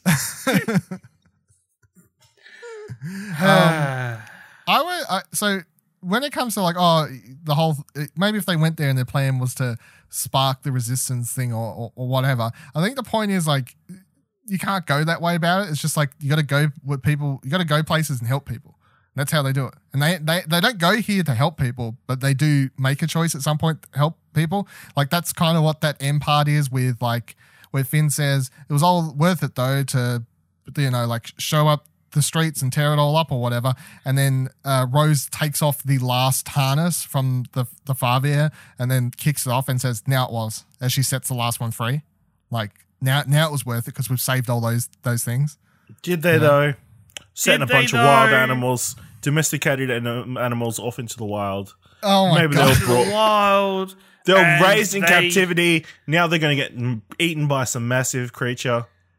And they just rode through the city, causing destruction and damage. Who knows whose property and items were damaged? Was it just the rich people? How many poor people lost their items? It's going to be the people who work in that city who are affected by the road damaged. Like, I don't think nothing that they did anything to, like, help the people that they want to help. Now all those little kids, they're out of jobs because there's no... They're out of jobs because they've got no things to take care of anymore. I don't think they have jobs. They're in slavery. I think there's a big difference. Okay, they've got no reason to be enslaved now. They're Well, that would be good. They're just going to get sold to Jabba the Hutt. They're going to be sold to other slave masters. Spoilers, They're just Jabba's going to dead have to at this sit point. through. They're going to have to go to Jabba's palace and sit through the performance every single day of the rest of the That's torturous, yeah. This is terrible. But back to Ashley's point, they didn't do anything to really help the people of Canto, but bite. Bite is correct. Bite. Can't help everybody. No. Some people just don't need help, so, they're all doing pretty well. That's true. I think there's just a lot in Canto Bite to digest. Like, it's obviously trying to say something about the middle and upper class, lower class system. Definitely trying to say, I feel like it's trying to say something about like horse racing by account of the 5 years. I feel like that is definitely like horse racing is bad. Like, I feel like there's a lot of subtext sort of stuff put in here and like that you can break down a little bit, but it's like a lot of it's little and small and not monumental. And I guess that's why it's not this big scene that everyone can walk away and go, well, that was fantastic, because it's like, well, it's like horse racing is bad, and like, look at these high class people profiting off war, literally what happens in the real world. Like, go watch fucking that Nicolas Cage movie, Lord of War, or whatever it's called. That's literally like about profiteering off war and like keeping war going to literally fund money. It's like then by the end of the movie comes down to like sparking the resistance among these kids and like believing in the Force or whatever. They have a big part in that. It's a big part of Finn's story and the person he becomes at the end of the movie. So yeah, but it doesn't have like a big like they went here, they got item A, and then item A lets them do wazoo. It fails to have that, I guess, which is what audiences primarily want from movies, I guess. Anyway, we'll move on. We can come back to more of this when we talk about Finn later, I guess. Luke, then we cut back to Luke and he's on the rock and he reaches out with the Force for the first time. And we then see Leia wakes up and she says, Luke, she can sense him finally. Then we go to Kylo and Rey and she's connecting with him and asking why he hated his father. He says that he didn't hate his father, but she then begs him, saying, you had a father that loved you. Why would you do that? Blah, blah, blah, blah. He then explains that her biggest weakness is that she's just looking for a father figure in so many people. First it was Han, now it's Luke. He explains his side of what happened that night, which is that Luke snuck him and was trying to kill him. Then says the big line that everyone loves, let the past die, kill it if you have to. It's the only way that you'll become what you're meant to be. Rey then heads down to the big darkness, sinkhole thing, whatever we describe it as. And she falls inside into a pool of water. And then she drags herself out of that up into the land section, cave, I guess is what we'll call it. And she finds a mirror. She touches it and then appears to enter an endless mirror world with an infinite amount of herself. And then we hear this voiceover come in, which I like, even watching it now, knowing that she's talking to Kylo, I always thought it was interesting. Like the first time this scene started and there's like voiceover, I'm like, this feels weird, because there's no scene in Star Wars ever where you hear a character doing voiceover like this. You know what I mean? Like in the trailers, they make it sound like characters are doing voiceover or whatever, but in the movies, you never get voiceover. Yeah. This is what happens. It always feels weird. She then she touches it and she hears this whole thing. She's talking to herself or whatever you think is happening. She says, I should have felt panicked, but I didn't. She then approaches the mirror and then she says, let me see them again, my parents, please. And then the figure approaches after she manages to click, which is still such a cool scene. Like visually, it looks cool. Like this scene is visually very interesting and cool, special effects wise and whatever's going on here. Just hold it click, click, click, click, click. And sound wise, also watching with good headphones on or whatever. It's like click, click. Then when she finally makes her way to the mirror again, she touches it and asks to see her parents. So a figure approaches from inside the mirror and then the mirror cracks and it's just revealed to be herself again. And then we hear her say, "I thought I'd find answers here. I was wrong." And then it's revealed that she's speaking to Kylo now inside her cabin with a fire, and they're both kind of sitting there talking to one another, having smorgs, I guess, or porgs. Fucking hell. After I said it, I was like, wow, I missed a good pun. She then says, "It isn't too late," and reaches out with her hand to Kylo. He takes his glove off and reaches out. They connect fingertips, and then Luke enters and sees them both and blasts everything to smithereens, and Kylo disappears. Like a real dad. Like a real dad. "Get out of the room. You should have had the door open 3 inches at all times, Ray." I'm taking this door off. "You're taking this door off, Ray." Fucking Kylo, he's too old for you anyway. I definitely always feel like, and this one thing, I think all of this is obviously going to play a big part in Rise of Skywalker, like the connection, and the Reylo stuff is heavy in this movie. This is where the Reylo stuff started, obvious, and it's hard to not say it's very evident when you've got scenes of them. Didn't it start a bit earlier when Kylo Ren had his shirt off? No, I mean, this movie is when the Reylo stuff started, not like Force Awakens. She looked at it and she just was like, damn. I could sleep on part of that like a double bed. Do you have a cow? Maybe. Or, that's fine if you don't. You can keep it off. It's okay. You know, Vader had a cow. But you don't have to copy him directly. It's okay. Yeah, but the hand thing, which I always feel is like a super important scene. And also like the whole Force connection thing in this movie, every time I watch it, I'm like, this is such weird Star Wars shit. But they somehow, like, probably the weirdest Star Wars shit that we've seen in the mainline movies, I feel. Even. Like, this is the weirdest Star Wars has got. And people don't complain about it. Like, they just accept it. They just... No one complains about Last Jedi at all. That'd be silly. Why would anyone complain about this movie? But I think that's why, because the going story is that George Lucas didn't like Force Awakens for a lot of reasons that people didn't, which is that it didn't try anything new. It was very like samey or whatever.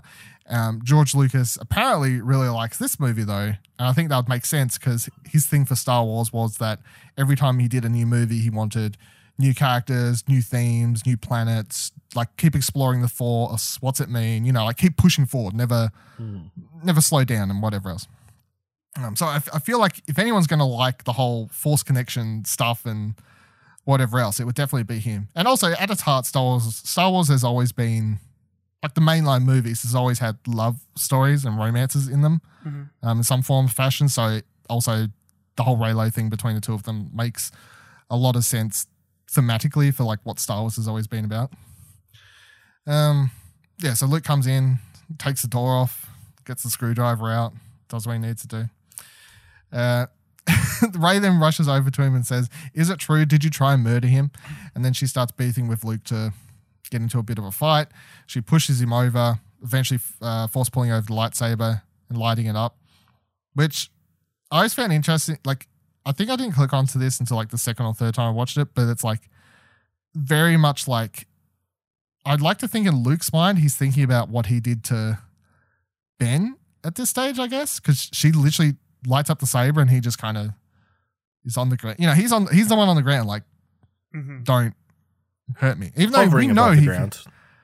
Well, yeah, that's also very important. The fact that he's using the Force again. He's using the Force again, and he could probably fly himself up, knock her out, you know, like, but he doesn't. He like hovers himself there. He he hovers himself there for a second and then like lets himself down gently, and he's in the position because he needs to be in that position, not because she's the one standing over him, I feel.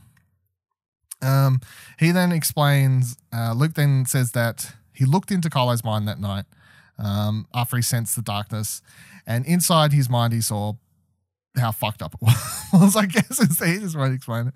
And then he explains that for a split second he lit up his saber in a moment of weakness, and that Ben's last image, what he saw when he woke up was Luke lighting up his saber for a second, and then Luke's last image is that of a sad boy looking at his master who has betrayed him.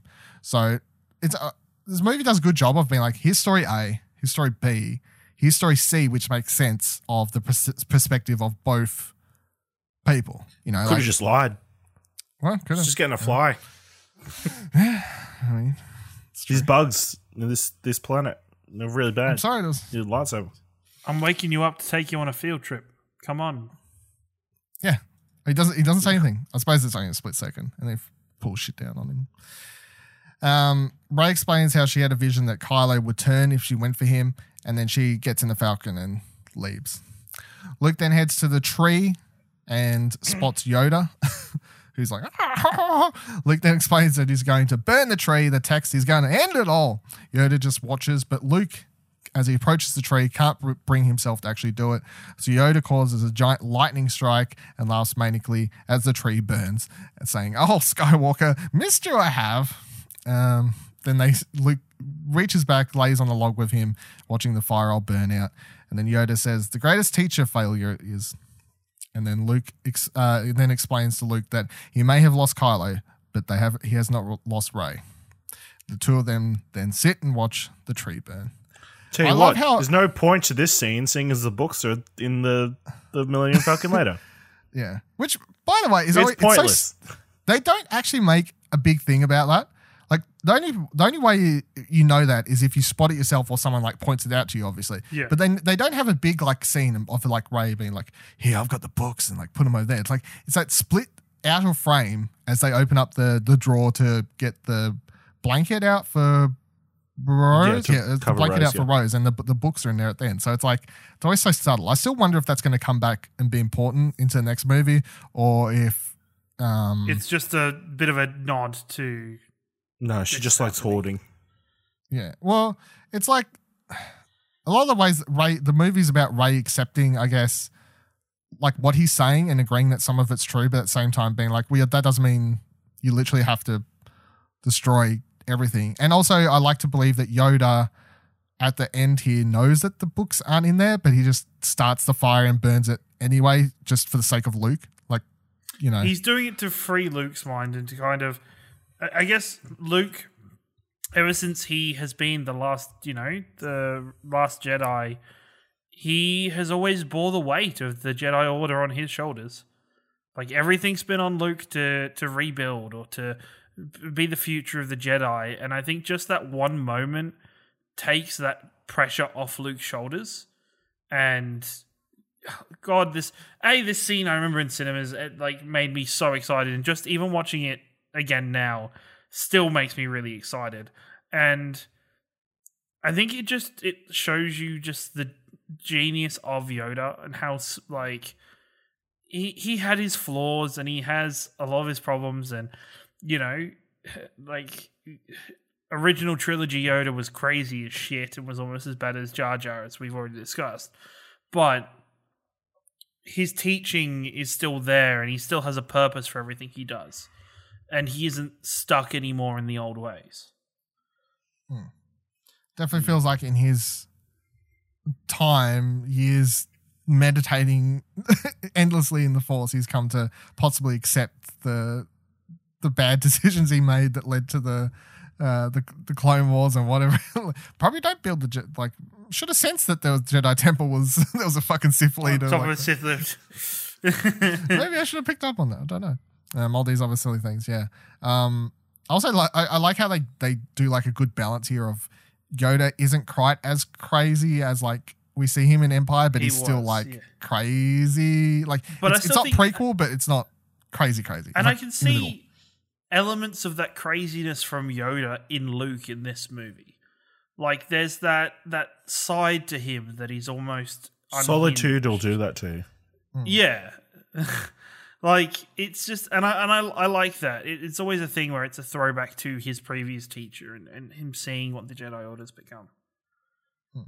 It's also Luke's story here is very similar to that of Yoda's, and in some ways Obi-Wan's, I guess, in that Yoda literally fights Emperor Palpatine, fails, and then because he fails, he sends himself into hiding. Luke fails Ben, and then because of that one failure, it's like, fuck this shit, and sends himself into hiding. The lesson for both of them really failed Anakin, and then he went into hiding. Yeah. So the lesson is that maybe Jedis need to learn that just because they fuck up once, they don't need to suddenly go hide themselves on the islands and wherever else. And failure is the greatest teacher. Yes. But boys and if you don't girls learn- listening to this podcast, if you fail at something, send yourself to exile. Find yourself an island. Find yourself a desolate I'm planet. sure there's some and nice you- spots in Northern Territory. And You'll you be left hunker alone. down by yourself So you start going crazy. until somebody comes along for you to train in whatever craft, hobby, or specialization that you may have. So you are mastering. It's also quite funny, the whole like Luke thing. I need you to teach me the ways of accounting. Oh my god. I just found And it then quite prepared because your death will be at the end of that teaching. You will probably fade into nothingness and return as a ghost. wow, what a life. That's how just ghosts find happen. I always find it quite funny that everyone, because of course everyone, you know, I talked about how it was actually JJ, the one that put Luke and stranded him on the island, and Ryan Johnson just kind of tackles what he's given with. But like within Star Wars, Jedi's literally stranding themselves in lone planets by themselves is literally what we're set up with up to this point. So that was It's the a other thing recurring that, theme. yeah, and literally none of them come out of retirement to save the day. And Obi-Wan, you could be like, yeah, but Obi-Wan left and he did this. Yeah, he like literally stands there and lets himself get killed though. Like none of the Jedi that we have seen go into hiding, Obi-Wan and Yoda, have come out and magically saved the day. Yet that's what everyone wanted from Luke for some reason. Even I can't remember his full name from Jedi Fallen Order. Cordova? Cordova? Yes. Cordova? Yeah, that's it. He went and peaced out, and he just, was kind of pointless. It's Spoilers. just a Jedi thing, just to exile yourself. Well, yeah, it's apparently what you do. You fail once, you move on. Yeah, no. The lesson here with the Jedi is just literally like one of the most simplest like lessons you get taught as a child, which is that like, failure is a tool. It's good to fail at things because then you can learn from them and get better and whatever else. But yeah. So we then cut back to DJ and he's asking for payment for helping. He's asking for upfront payment to do the whole hacking job, slicing job. And then he asked for Rose's Hazion belt medallion, which is one that she has split with her sister. So it's got sentimental value to her, of course. She gives it to him as down payment, though. He then retreats into the back of the ship that he stole, and then Finn follows him back there, and he's asking for him to give back the necklace because he's so important to Rose. And then DJ points out that the ship he stole was owned by someone who made weapons for both sides in the war. Because Finn's saying, fight for the good guys, don't fight for the bad guys. And DJ's like, well, who are the good guys and bad guys? Because this person literally is funding both sides. So, who's to say who is who? Yeah.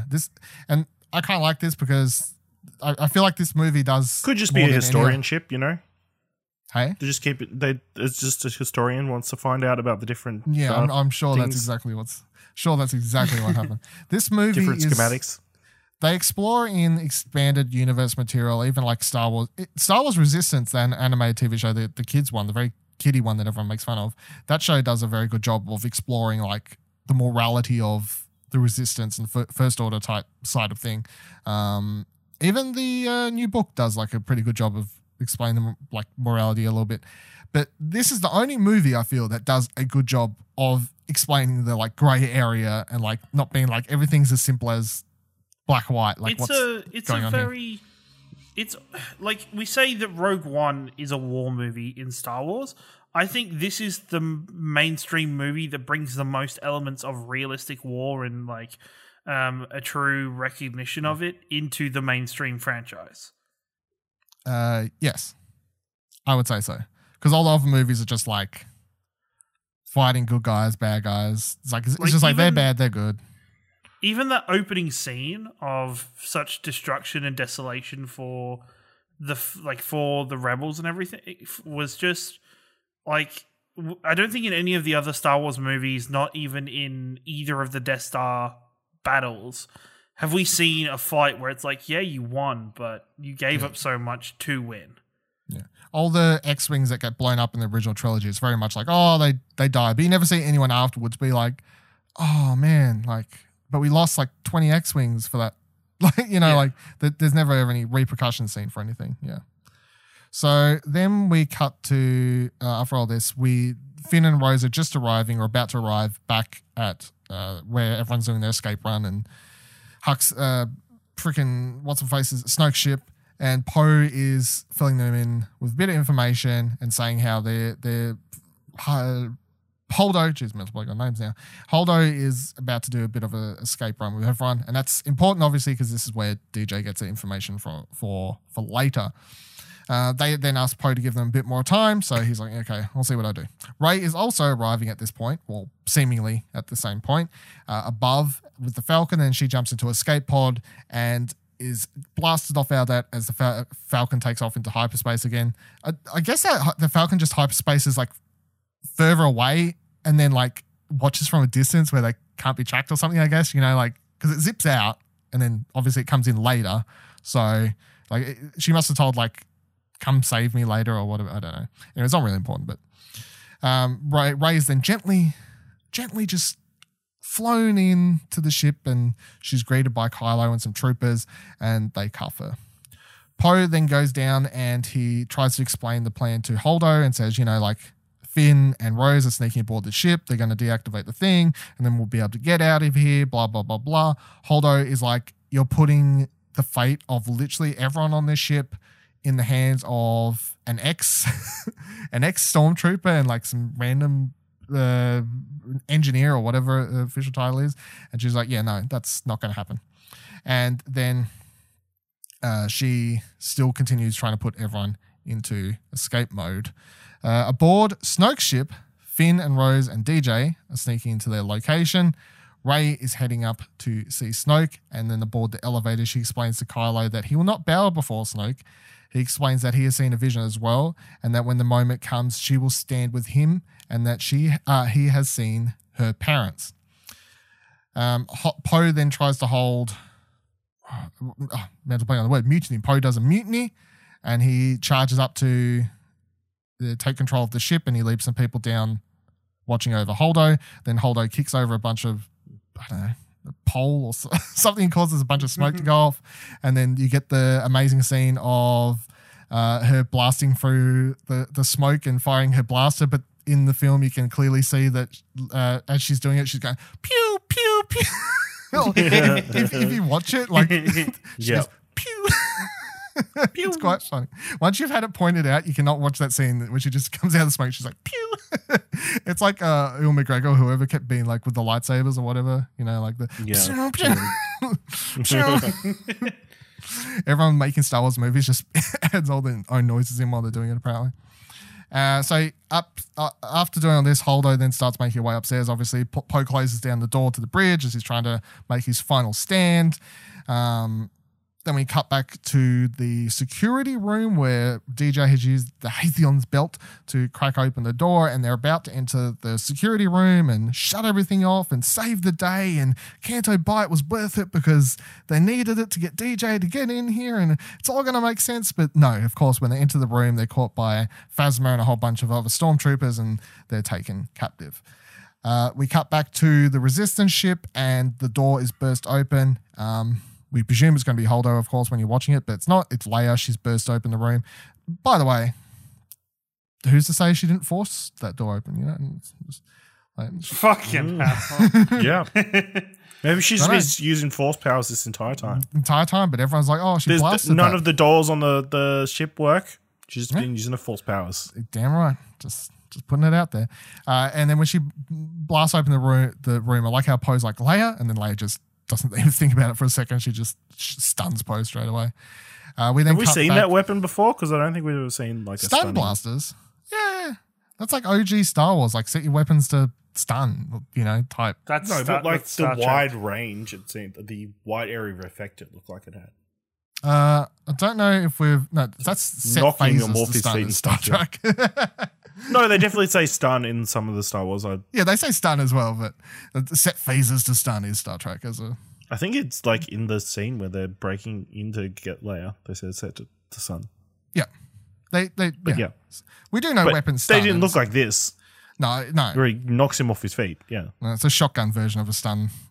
I guess. I don't know. It's like good. Why isn't this? Why aren't stormtroopers in this version? I don't know. Probably help. Less chance of missing. Potentially. Then we cut. I guess they knock each other out. Probably. We then cut to Holdo and Leia. They're getting all the escape pods fill up again, and then Holdo's saying, "That's one troublemaker. I like him." And then we're seeing that Poe is being loaded onto transport as well. Leia then says goodbye to Holdo as she explains someone needs to stay behind and pilot the ship as the rest of them all make their escape.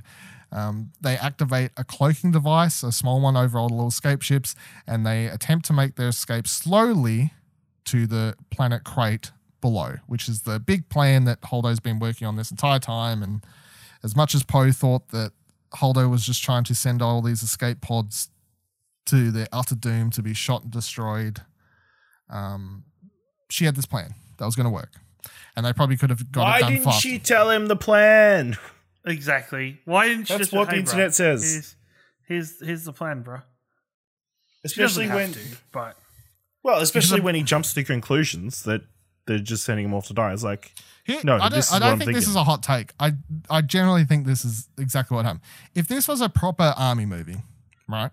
Or if you transfer everything to proper army terms, and then you had Holdo's character be your typical American army movie person, general, being all like, all that sort of stuff. And I guarantee if that's what it was, and you had Poe coming up doing what he does in this movie, guarantee no one would be saying shit because they would be suddenly like, no, they shouldn't have been questioning the general. Poe shouldn't have been questioning the general. But it's because the general in this case, or the replacement for the general in this movie, is a purple-haired woman that everyone suddenly gets all up in arms and they're like, whoa, she should have just told him. I mean, if it was a man, we'd still be saying, why didn't you tell him? Tell Poe. Poe's awesome. I feel like it's because it's because we're excited with Poe to start off with. That's it's because from the audience perspective, Poe is a major part of the Resistance. Like, Poe is a key figure in the Resistance, so that would leave you to believe that you would want him on your side when trying to plan something like this. Like, I don't like, you have a point. I don't agree with it totally in terms of this is exactly what's happening, but like, I just think that if she had just been a little bit more forthcoming with him and just been like, hey, fuck it, just calm your farm. This is what's going on. Help me get it done. I guess the other point, though, is like, even if she told him, I don't believe that he wouldn't have still just been reckless and done what he done. I feel like the point is, I feel like the major point isn't so much that he failed to follow orders and that she should have told him, and then suddenly Poe would have been like, oh, that all makes sense, it's fine. Like, I feel like the bigger point is that Poe is so reckless and unwilling to trust leadership above himself, and he thinks he is so right in what he does, that even if she was like, I'm doing this, this, and this, he would have been like, okay, but my plan's better, so we're doing that. And he probably still would have done this exact same thing. I believe he would have still done the exact same thing. Should have chucked him in the brig. Yes, she should have. Like, I think that makes, depending on what you believe there, can affect, I guess, the movie. Because I believe that he would have just done the exact same shit, even if she told him. I don't think the post storyline lies on her telling him or not. Because, I think the bigger point is he still would have done it. She's like, oh, I'm going to do all this escape pods. He's like, okay, well, I'm smarter than you because I'm Poe Dameron. The whole movie, in a lot of ways, this movie is a lot about Poe. Like, it is nearly Poe's movie next to Rey's. It's like Rey and then Poe, I guess.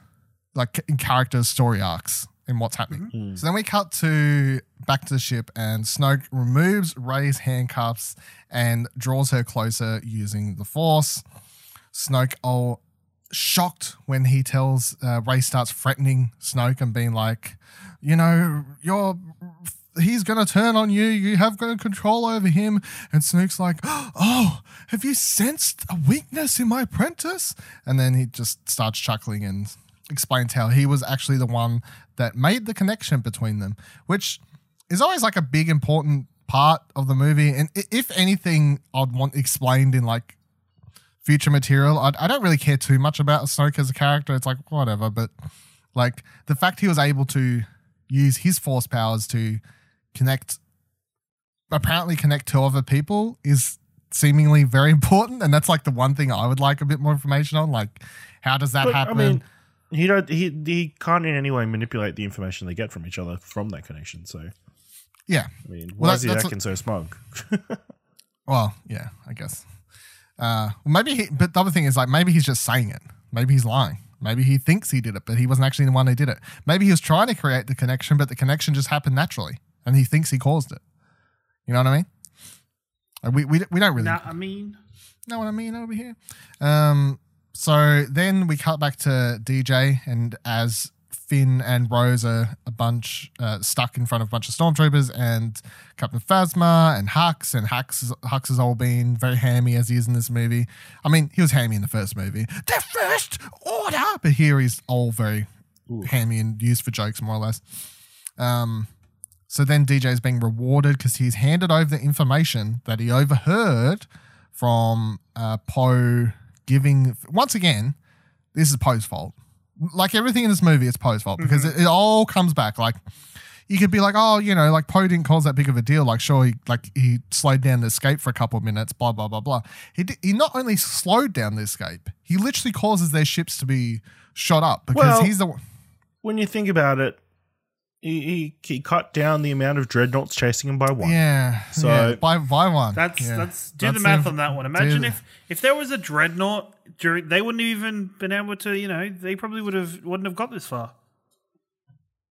Definitely. I feel like it made the major difference. It would have, like, the enemy's like, damn, if we had that fucking dreadnought, we would be destroying the resistance right here, right now. I mean, they could have had all these bombers that they were laying bombs behind them the entire time, potentially. Was this Mario Kart? Yeah. Putting down bananas, one thing. That's how the space thing works, right? If Poe hadn't sent them on the mission and then DJ wouldn't have been able to overhear the thing and then DJ wouldn't have been able to give it out the information later, it all comes back to Poe. So then DJ's rewarded and he simply, like, Finn starts berating him a bit and be like, you know, why would you do that, traitor, blah, blah, blah, blah. DJ says, we got caught. I made a deal. And shrugs, and then Husk orders that both Finn and Rose be killed. We cut back to Snoke, who's playing with Rey a bit and trying to suck old information out of her, which he seemingly does. Like, I guess, like kind of like Kylo does to Poe in the first one. We see a shot of her before screaming and whatever in the air, as Snoke says he's going to get information out of her. And then we cut back to this. He says he's got the location of Skywalker and his island and whatever, blah, blah, blah, blah, blah. And then he orders Snoke orders Ren to kill Rey and saying, complete your training and fulfill your destiny. And then Ben replies, I know what I have to do. Of course, like ringing back to Force Awakens and the Han Solo scene once again. Snoke explains how he can see Kylo's every move. He's like, I can sense you turning the lightsaber to strike true at your foe. But Kylo has actually turned Rey's lightsaber and ignited it to kill Snoke. The two then turn back. Yeah. The two then turn back to back and begin fighting out against Snoke's royal guards. The fight ends with Rey doing a sweet drop the saber move and slaying her final foe before she then throws it over to Ben, who uses it as a fucking gun, more or less, to destroy the final knight who was saving him. So do you want to have your big Karate crew destroyed this whole fight scene moment, or? I think it's still good. Ash? I think it's still good. You know, after that initial shot, I think it's fine.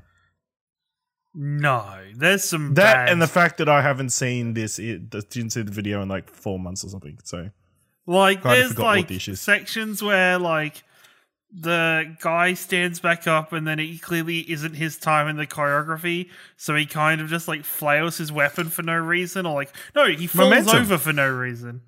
No, he falls over for no reason. Like, slipped on a bit of or whatever. Slipped on a bit of water. Just choreography in this that just like once you notice it, it kind of ruins the fight a little bit. I will say, in case anyone doesn't know, the Karate crew did a video. They do these like stuntmen. Stuntmen react. Yeah, Corridor Crew. They did like a Stuntman Reacts video where they pointed out that the choreography for the fight here isn't too good. And I too watched that video and I was like, damn, they've ruined this scene. I'm not looking forward to watching it anymore because they've ruined it for me. They've shown me how bad it is. And watching their video, I'm like, yeah, the choreography here is bad. Watching the movie, I have no problem with it. And I think the reason I have no problem with it compared to when they slow it down and show you why it's bad is because of that. They slow it down and show you why it's bad. When you're watching the actual scene in the movie, it's so fast that even though I know where to look for the weird decisions of people like staying back and unrealistically not coming in, and the timing's all sort of weird. So the timing is done for the shot to make Kylo and Rey look cool. It's not done to look realistic of what all these people coming in to kill them. But because it's so fast and then you cut to the next scene, I have absolutely no problem. I really thought I was going to watch this and be like, oh, damn, they ruined this fight for me. Damn, that sucks, but whatever. But it's just one of those things where unless you slow it down and you're looking for it, it does not matter. I just don't think the fight is as epic for me anymore as it was when the first few times I watched it.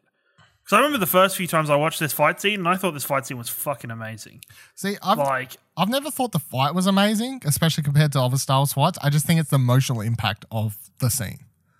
Yeah, like I just think the fight's like really good, and I just think there's just something in the back of my head that I just can't switch off. It's just reminding me of just like the little crappy things. But yeah, I'm not saying like I still think that it's a good scene and it's a good fight.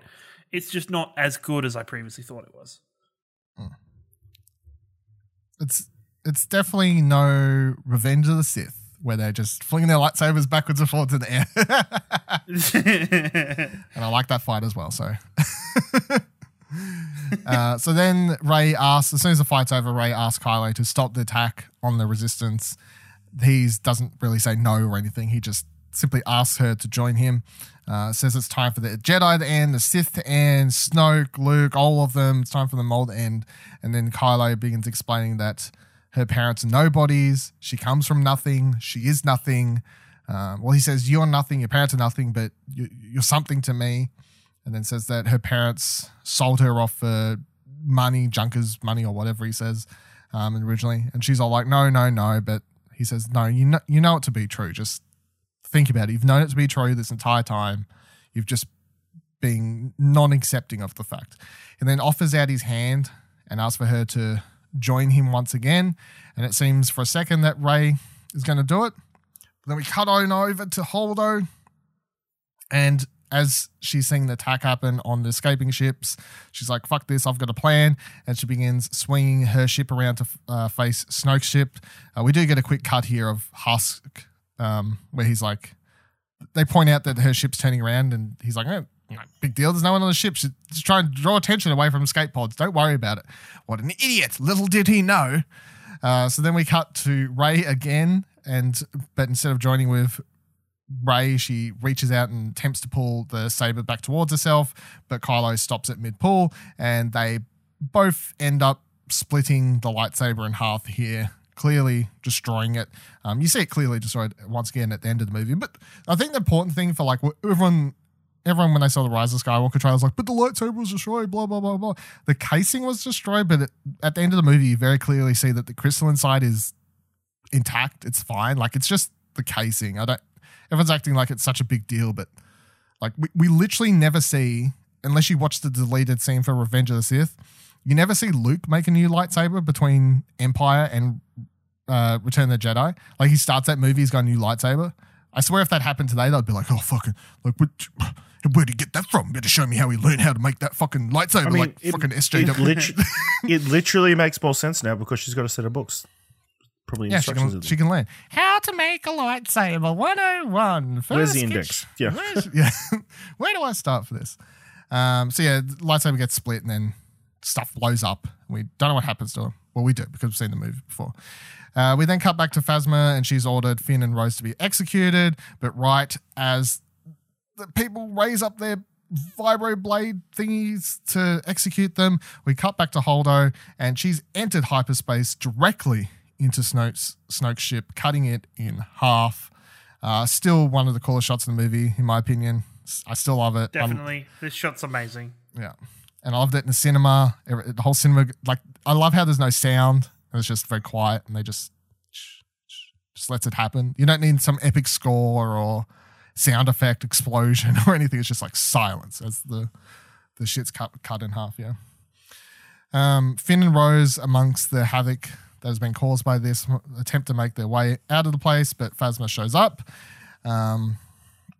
She then attempts to fight or sends troopers over to kill Finn and Rose at first, but then BB-8 comes in, who's taken over a walker and begins shooting things because BB-8, yeah. This is the one He's thing that's fucking boss. yeah. BB-8 is like, I can somehow control this, but that's perfectly fine. I mean, I guess he's got like he does have enough hands, quote unquote hands, arms, things to control it. I guess it's 2 prods apparently to control the damn thing, so sure. Finn then ends up battling Phasma, and at one stage he appears to be knocked off the ship, but he comes back up. He then knocks Phasma over, and she looks over with Cracker in her helmet. The first time you actually get to see some form of Gwendolyn Christie actually at all. And then she's like, "You scum, you always were scum." And he's like, "Rebel scum." And then she falls to her doom down below. She's not coming back for the next one. Fuck off. I don't want to hear the jokes. Don't even start. She survived the trash compactor on Starkiller base. Yeah. I'm sure she'll be fine. Yeah. Snoke gets to fall. No. Emperor Palpatine gets to fall off a giant hole and he gets to come back, but Phasma falls through a little bit of fire and she's dead. That's not equality. We need them to bring her back and fail to use her correctly again. Yeah. For the 3rd time. I feel like they brought her back solely so they could give her, at least her death is better than trash compactor death, you know? They're like, at least let her die in some sort of cool way. Like her death in if she's like the Boba Fett equivalent of just like kind of looking cool in the background, then her death in the first one is equivalent of Boba Fett just dying by falling into the we then cut back into the throne room and Kylo is waking up and Hux has found Snoke cut in half. He's looking very worried and confused. I like this too because you just see Snoke in the background just in 2 parts and Hux is just like, Supreme Leader, oh no. Kylo wakes up and says that Rey is the one that killed him, which I think is, of course, important information of how he keeps control of the First Order, I guess, coming into the next movie, because if they believed he did it, then of course I think maybe things would be different, but he's telling them that Rey is the one that killed their precious Supreme Leader, so she's public enemy number 1. Kylo then says that they're going to take troops down to Crate. Hux says, no, like, who are you? He starts being like, who do you want to boss me around? He's like, the Supreme Leader is dead. But then Kylo turns around and begins choking him. And then Hux then replies, long live the Supreme Leader, which I always thought was, you know, good way to do the classic line of the leader is dead. I enjoy that moment where Hux is trying to decide if he wants to kill Kylo. Like, he has that moment of... Well, he's looking at him on the ground. Yeah, when he's looking at him on the ground, where it's almost like he could just finish him off then. He'd be done with him as well. But he just wakes up too soon. Yeah. It's always like, well, would he have, if he had stayed knocked out, had more time to think about it? I actually don't know if Hux could. I don't know. Like, Hux is over here giving orders for planets to be blown up halfway across the universe, but could Hux actually, in person, like, shoot someone in the head? I don't know. We haven't actually seen him do anything like that. I feel like he's a fucking keyboard warrior of First Order. The First Order! Yeah, exactly.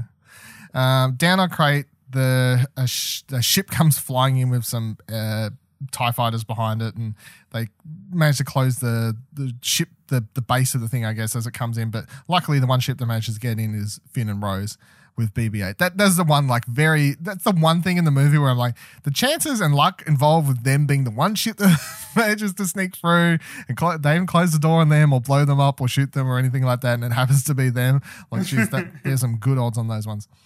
Leia then says to use her personal code and call out for a distress signal, asking for any and all of their allies to come, of course. The First Order arrives and they got all these massive walkers and ships and whatever else. But then they also love the new walkers. With like the gorilla port arms. Yeah. Makes They more look sense. a lot. They look more sturdy. Heftier. Heftier, yeah. Way more heftier and sturdier than the original ones. They also dumped down this cannon thing, which Finn explains is basically micro Death Star technology, and that'll be able to blast open the what do you call it? The blast door, hangar door, yeah, Blast whatever. doors. Blast door, yeah, it's a proper word, I guess. So Finn. This is the thing. This is where you can see that Finn's finally like changing, because he's like, we got to take out that cannon. He's the one like leading the mission, you know. He's set from flight to fight. Yes, literally. Yeah, literally taking the saying flight to fight is Finn as a character in this movie. So then they head out in their rust buckets to stop the door buster that the First Order is put down with. Rose is in one, Finn's in one, Poe's in one. Of course, I really like this scene because as they're going across Crate, which is this salt planet, I just think visually it's very cool. And it's obviously designed to be very cool, but it just looks so cool as they're going across it and the salt's all disappearing as the ships are going across it, and you see the red base of the planet that's actually underneath the salt surface that they've got above it. And also like the cameo of Gareth Edwards, the director of Rogue One, is the person next to the soldier who like licks the salt and then's like, and then the person next to him, he kind of gives him a weird eyes. Yeah, the director of Rogue One. Cool. Yeah, Yeah. random like director. Who just cameo. tastes the ground?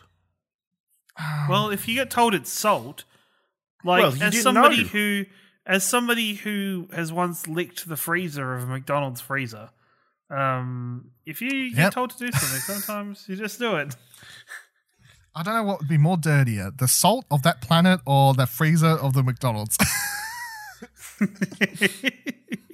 Which one do you think, Ciaran? I'm voting McDonald's. I don't want to go into it. Thank you. He's like, I was in a hospital for 2 years. I can't talk about this anymore without breaking my NDA. Yeah. I had to sign an NDA. So as they were going along, a bunch of TIE fighters get sent out after them, of course. A few too many. Rose, it seems, is about to get blown up when the Falcon swings in out of nowhere with Chewie in front driving the thing with a bunch of porgs in the co-pilot seats, and Rey is in the piloting the gunner part of one of the gunner parts of the ship, and she's shooting down and destroying the TIEs. Poe then, as they're charging along towards the once again, this is it all ties in. Everything in this movie makes sense. Like literally at the start of the movie, Poe is seeing all of his forces, all of his troops being decimated. But he's like, it doesn't matter. We'll go. It doesn't matter. We're going. There's one left. Go. You've got to do it. We've got to do the job. Here he sees that everyone around him, all of his people are being destroyed. They're being picked off. He realizes that the odds of them actually pulling off what they're trying to do is very slim, much like it was at the start of the movie. But instead of pushing on with the job, he says, everyone retreat. Everyone come back. We're not going to make it. Everyone retreat back to the thing. Go back. What'd you say? Growth. Oh, growth. I thought you said bro. And I was like, what are you meant to be like, bro, you fucking pussy, bro? Bro, good call, mate.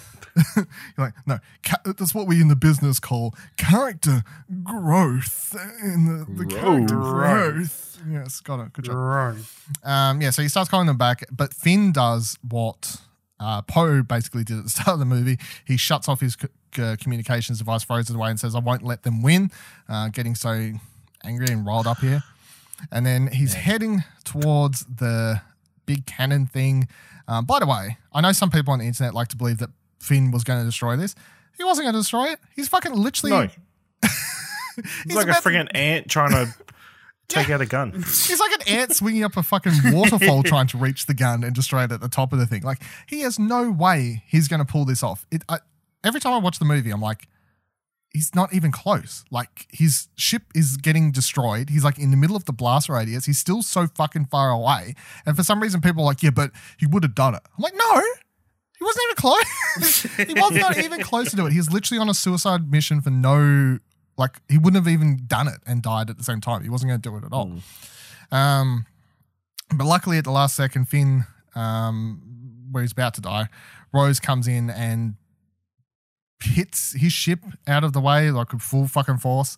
They somehow both don't die when they hit the ground. And then Finn gets out of his ship, runs over to Rose's, begging why she would do that. And then she says what is actually probably my favorite line in the movie, by saying, "That's not how we're going to win. That's how we're going to win, fighting what we love, not fighting what we hate." Or vice versa. Because I think I wrote Butchered it down it. Your favorite thing for the You wrote film, it wrong. you butchered it. I believe the quote is, "That's not how we're going to win. Not fighting what we hate, saving what we love." Saving what we love. Thank you. I did write it down right. Jesus Christ. You did write it down right. You've just... I'm not going to mention why you fucked it up. It's a long 2 hours. I'm not going to mention why that was harder than it was, but... It's also a long 2 hours. We're still going. And well, I think it's a combination of my barely written notes plus my fucking eyes like watering at this stage. I'm like, what can I see through this waterfall of an eyelid? I'm tearing up because I'm getting emotional about the movie. Everyone, it's so sad. I think that is like, I think I started loving that line the second time watching it because I remember the first time I watched it, I remember just walking out of the cinema with my friend Sam and being like, I liked it, but it was just a lot and I didn't know how I felt. Like I didn't hate it, but I was definitely like, whoa. Like, it was just a lot to take in. Second time watching it, I really just feel like that line encompasses what the movie's about, Like in a lot of ways what Star Wars is about and should be about, I think, is the reason I like it so much. Connix back inside then explains that their signal has been reached, I guess, in many places. And by reached, I guess that's kind of like looking at your messenger when you send a message to someone and it says it's been sent to them. It's been seen. It's been seen, but they're ignoring it. I guess it's the equivalent of what's happening here because, their message has been received, but they've received no responses. Leia then says, that's it then. There is no more hope. Is there 3 dots? Is it 3 dots? Yeah. Or it says seen, the 3 dots appear, and then they disappear again. And you're like, dun, dun, dun. Why does everyone hate me? Leia says there's no more hope left in the galaxy. And then as she says that, Luke then enters, sits down, talks with Leia for a moment. He says that I can't save him, Leia. I held out hope for so long, but now I know he's gone, she says. Then Luke says, no one's ever really gone, which of course is the line that they've reused for the Rise of Skywalker trailer for talking about such a good line. Palpatine in that one. No one's ever really gone. Also, Leia makes sure to point out her hair has changed. Yeah, I always. It's the funny thing about Leia and these lines about like, I know what you're gonna say. My hair has changed, or like all this or something. Like it always seems fitting for the character of Leia to say things, but also it's just sounds so much like what Carrie Fisher would say in real life if she was talking to someone like these sorts of things. Like they do. I feel like in this movie when they do the older version of Leia, and they did that in The Force Awakens and this, and I'm hoping obviously that continues into Rise, is the version of Leia that we get, the General Organa version of Leia. It feels like Leia.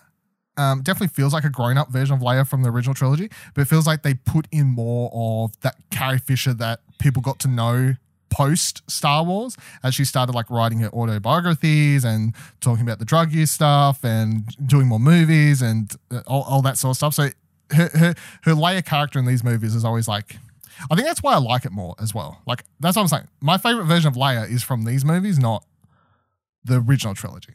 I just like her so much more as the leader here. Especially, I prefer Leia in Revenge of the Sith, to be honest. Just a little baby, little baby Leia. Yeah. Little baby Leia. Leia. Things are cute. Baby things. I mean, they are. It's true. I mean, we can say it. The fucking little Yeetle. little old Yeetle. Reference. Go listen to The Mandalorians. So Luke then hands her the dice from Han's ship before kissing her on the head and then heading outside. How do you do that? How do you do either of those things if he's not incorporeal? Well, they disappear later when he dies. They're not real. Do they? But they do. The dice literally disappear later. Oh. How does she have weight in her hand? Like, how does she because feel them? I don't know. I guess you could make the argument that they're force objects, so like she can touch them. Oh, fuck off. I don't know. The fucking MacGuffin that is the Force. I mean, I think in the movie that a couple scenes prior has now done. This movie does a lot for like what Force ghosts can do, right? That other movies haven't. Because prior to this movie, we thought Force ghosts were able to appear and talk, sit down apparently. So that's the other thing. We know they can interact with real world objects because in the original trilogy, they literally show Force ghosts sitting on solid objects, like properly sitting on solid objects. So they have shown that Force ghosts aren't like ghosts that will float through things. They can sit and interact with physical objects.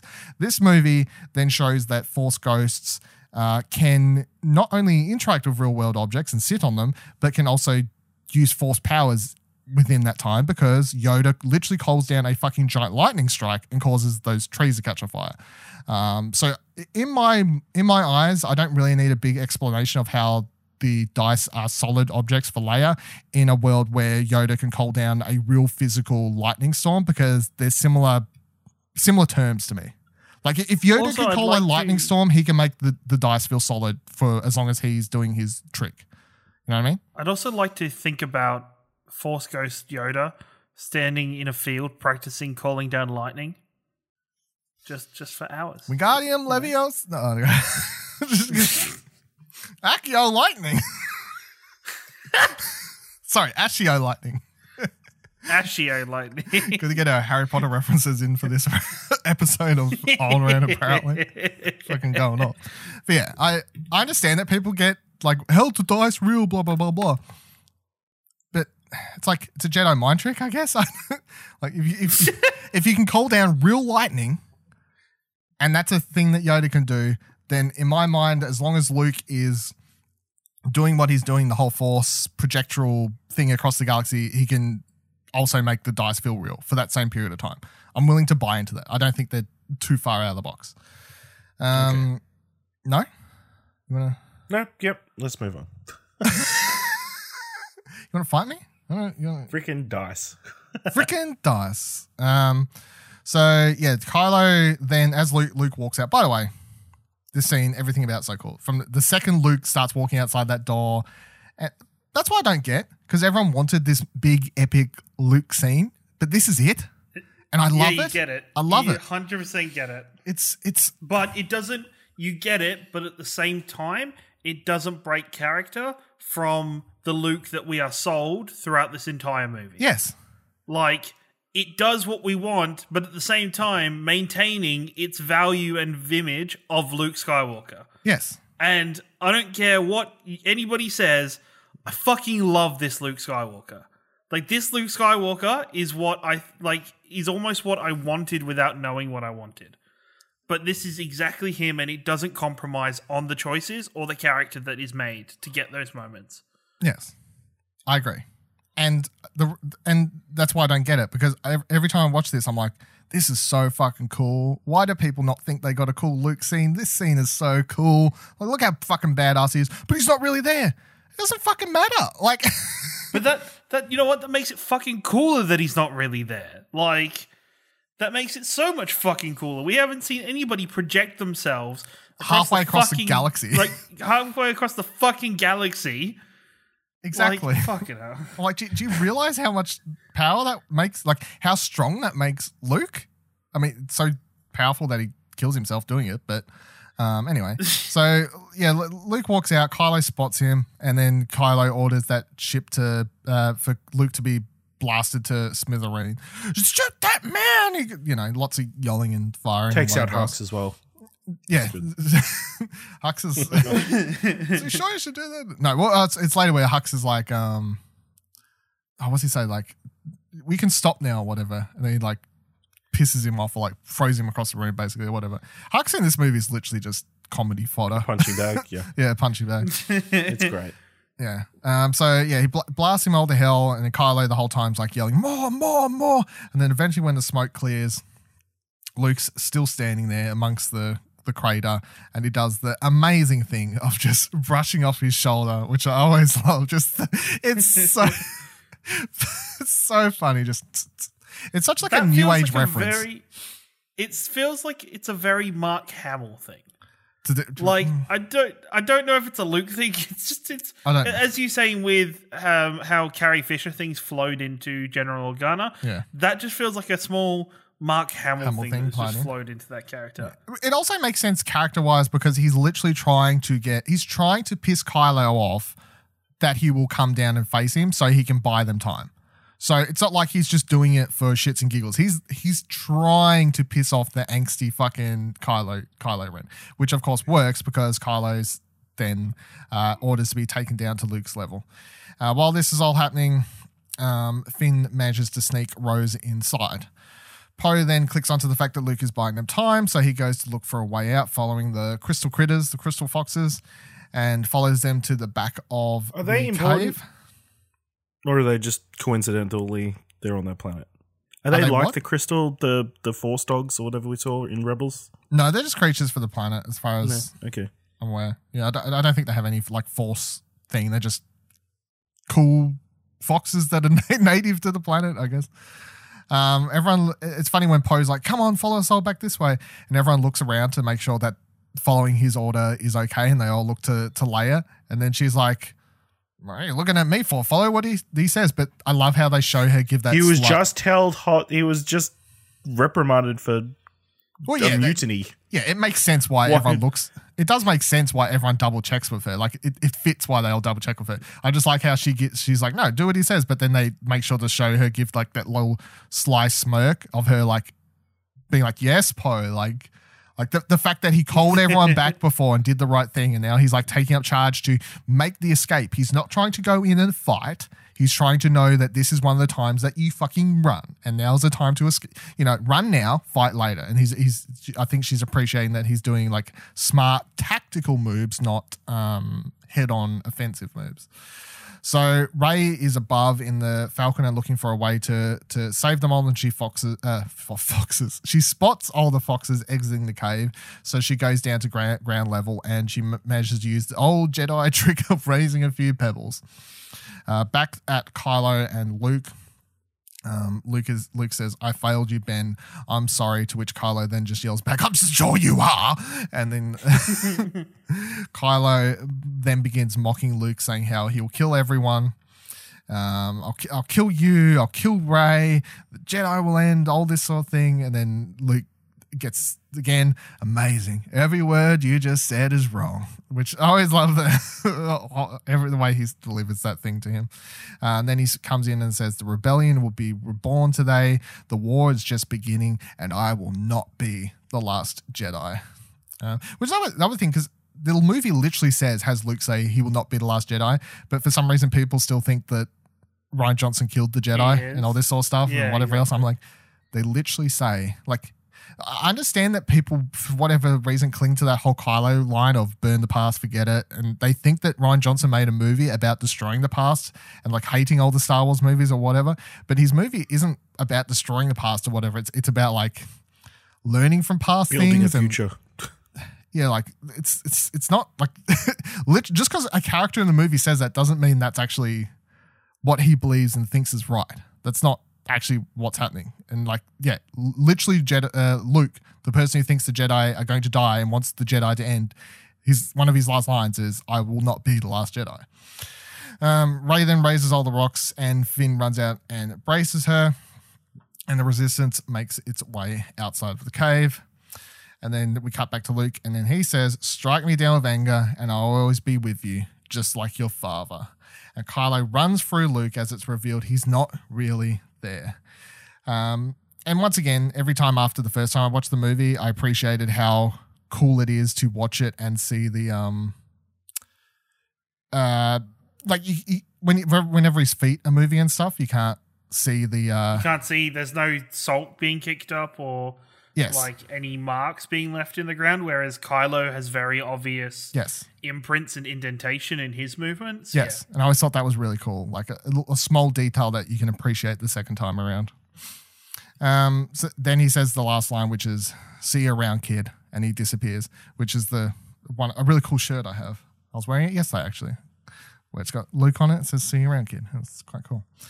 Then we cut back to Luke, and he looks over as he sees the twin suns appearing, and he takes his final breath, and he becomes one with the Force. I hate saying dying because he doesn't. I mean, he's not dead. Technically died. Yeah, I mean, even rewatching this movie, that scene still chokes me up because of just the symbolism of having the two sons there. Oh, choke you up. I was crying again. I cry every time. Yeah. I was he is probably one of like the first, if not one of the best characters, in my opinion, of stories that we've watched and grown up with and has aged with us. Or, even though I wasn't even alive when the original movie was released. It's just something that's matured and grown, and we've fulfilled his journey like as a story together. So I don't know, it just means a lot. It's really cool. And he actually gets a really cool story, not just a boring one that people want him to have. So then, we get a scene of Rey and Leia obviously stopping and being able to feel and sense his passing.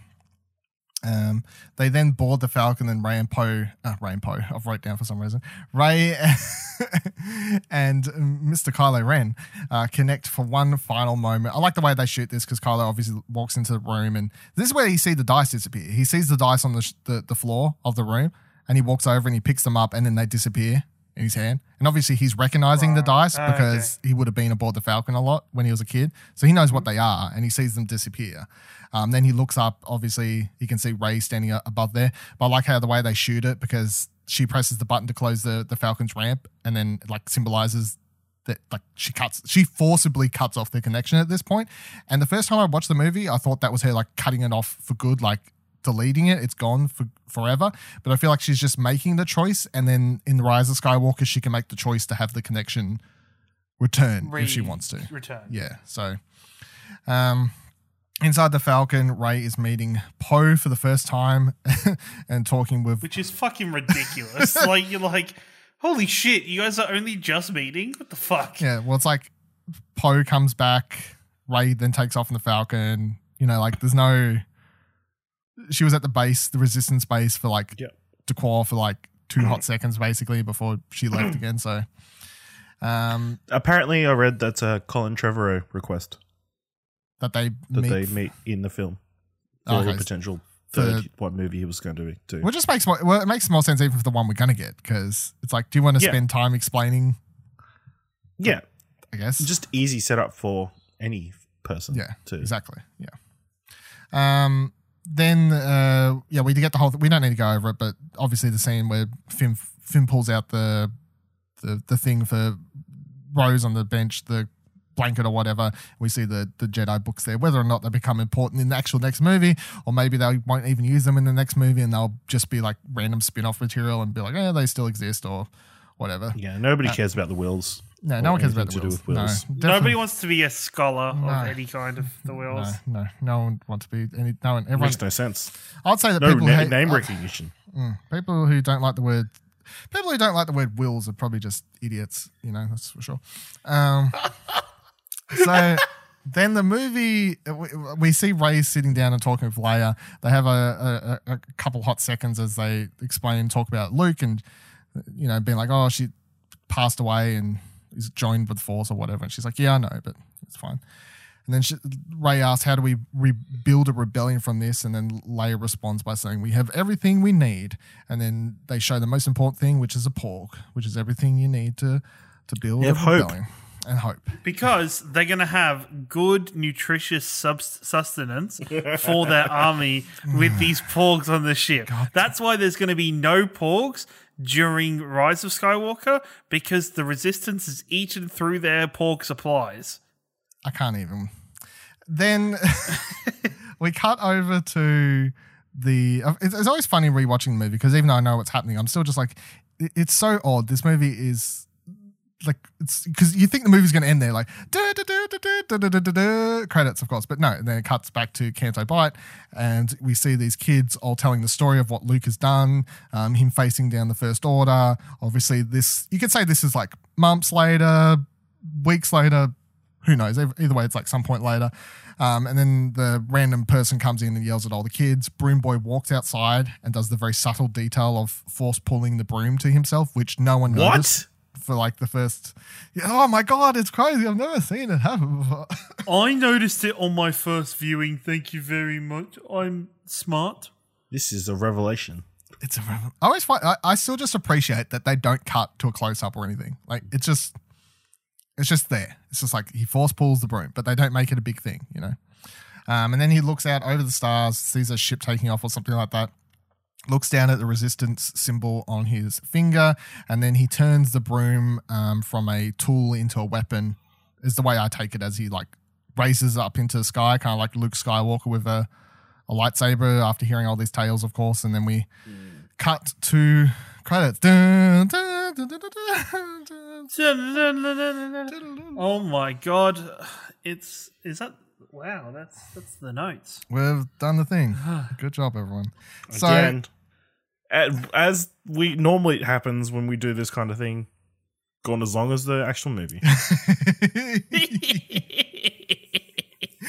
And I think the original one probably went for as long as the movie. So I've now done 2 episodes talking about the movie where they've both gone as long as the movie. Yeah. It's gone so long that Google Hangouts just asked if we're still here. Calm down, Netflix. All right, so where does everyone want to rank this? Of course, that is the important part. The final time we will be doing this for what I'm going to say is our official list, and then I'm going to make everyone force in Rise of Skywalker hot whimly. But whatever you put here is what you consider your official Star Wars list. Ash or Ciaran, who wants to go first? I want to put anyone under the hot bus first, or who does? I'll go first. I'll go. I volunteer as tribute. Okay, Ciaran. I volunteer as tribute. Okay, Ciaran, tell me where you're going to put it, and then I'll read off your official list. Put it at the 4th spot, please. 4th spot. So you're moving Jedi up, Rogue One up, Empire up. Oh no, 3rd spot even. Sorry. I want it before. Force Awakens. No. So leave Empire where it was. No. Leave Empire where it was. Oh my God. And then just put where Rogue One was. Put Last Jedi. Okay, so 3rd. No, Last Jedi is 3rd. Yes. Fucking hell. I don't know why that was so hard.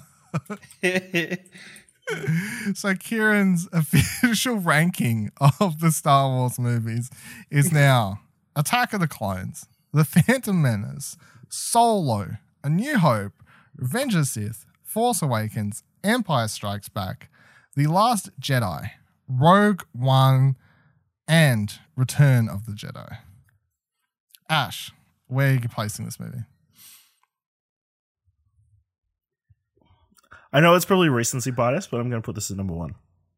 Wow. Oh, shit. There must be fighting words on the internet. Don't let anyone hear you. I mean, it's so close. It's not like there's a massive difference between all of them. That makes Ash's list Attack of the Clones, The Phantom Menace, A New Hope, Revenge of the Sith, Solo, Return of the Jedi, Force Awakens, Rogue One, Empire Strikes Back, and The Last Jedi. My position for this movie... Ciaran just put a face.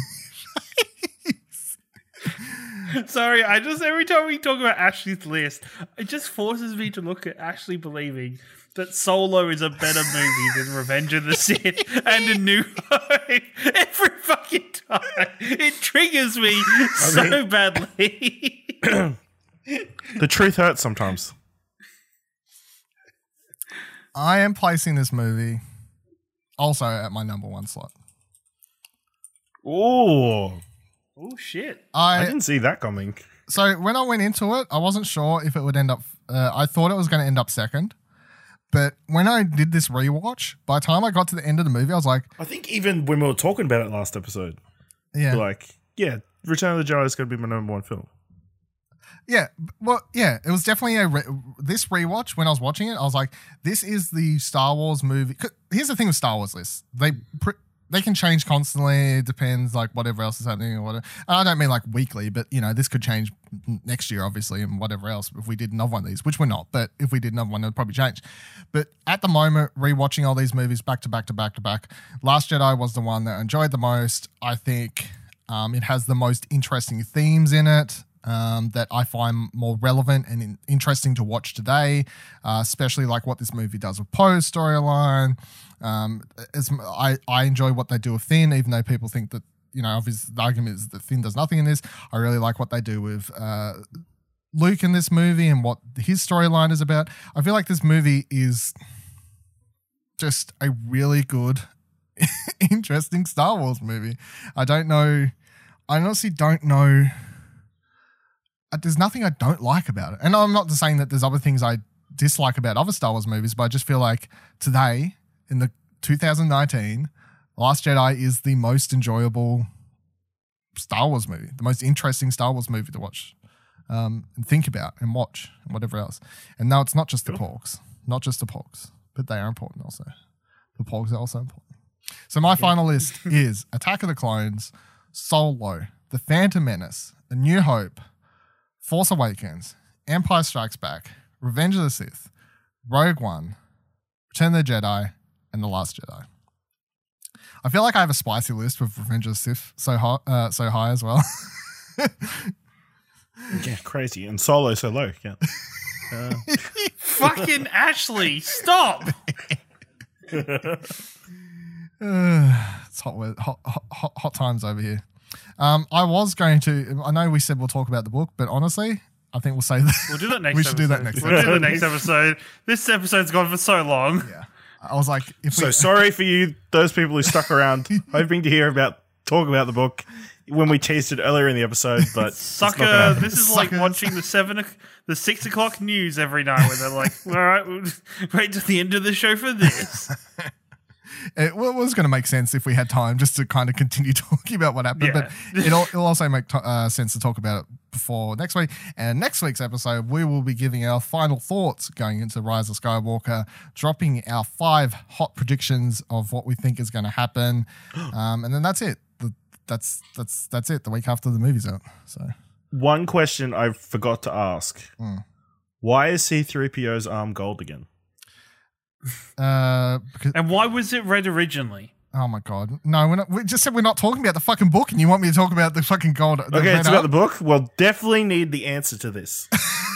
That's in a different book, though, right? The red arm thing literally has a whole comic about it. Oh, it's a comic. It's not Resistance Reborn. That's what I was. No. Okay. No.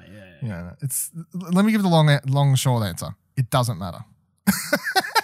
Fucking hell. It does not matter. They sold fucking toys, is what the important thing was. They got to sell different C-3PO toys.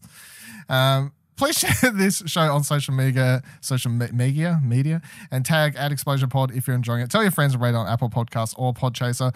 Alderaan Explosion is a Darth production of ExplosionNetwork.com, which you can find many more shows, including What Do You Want to Watch? What You Want to Watch is because it's in all. What do you want to watch?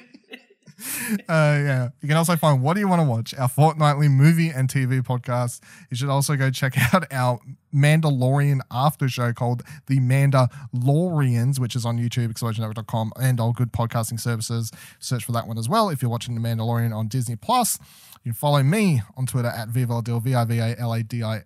You can follow Ash on Twitter @AshleyHobby, ASHLEYHOBLEY. You can follow Ciaran on Twitter @YaBoyRingo. And until next week, may the force be with you, always.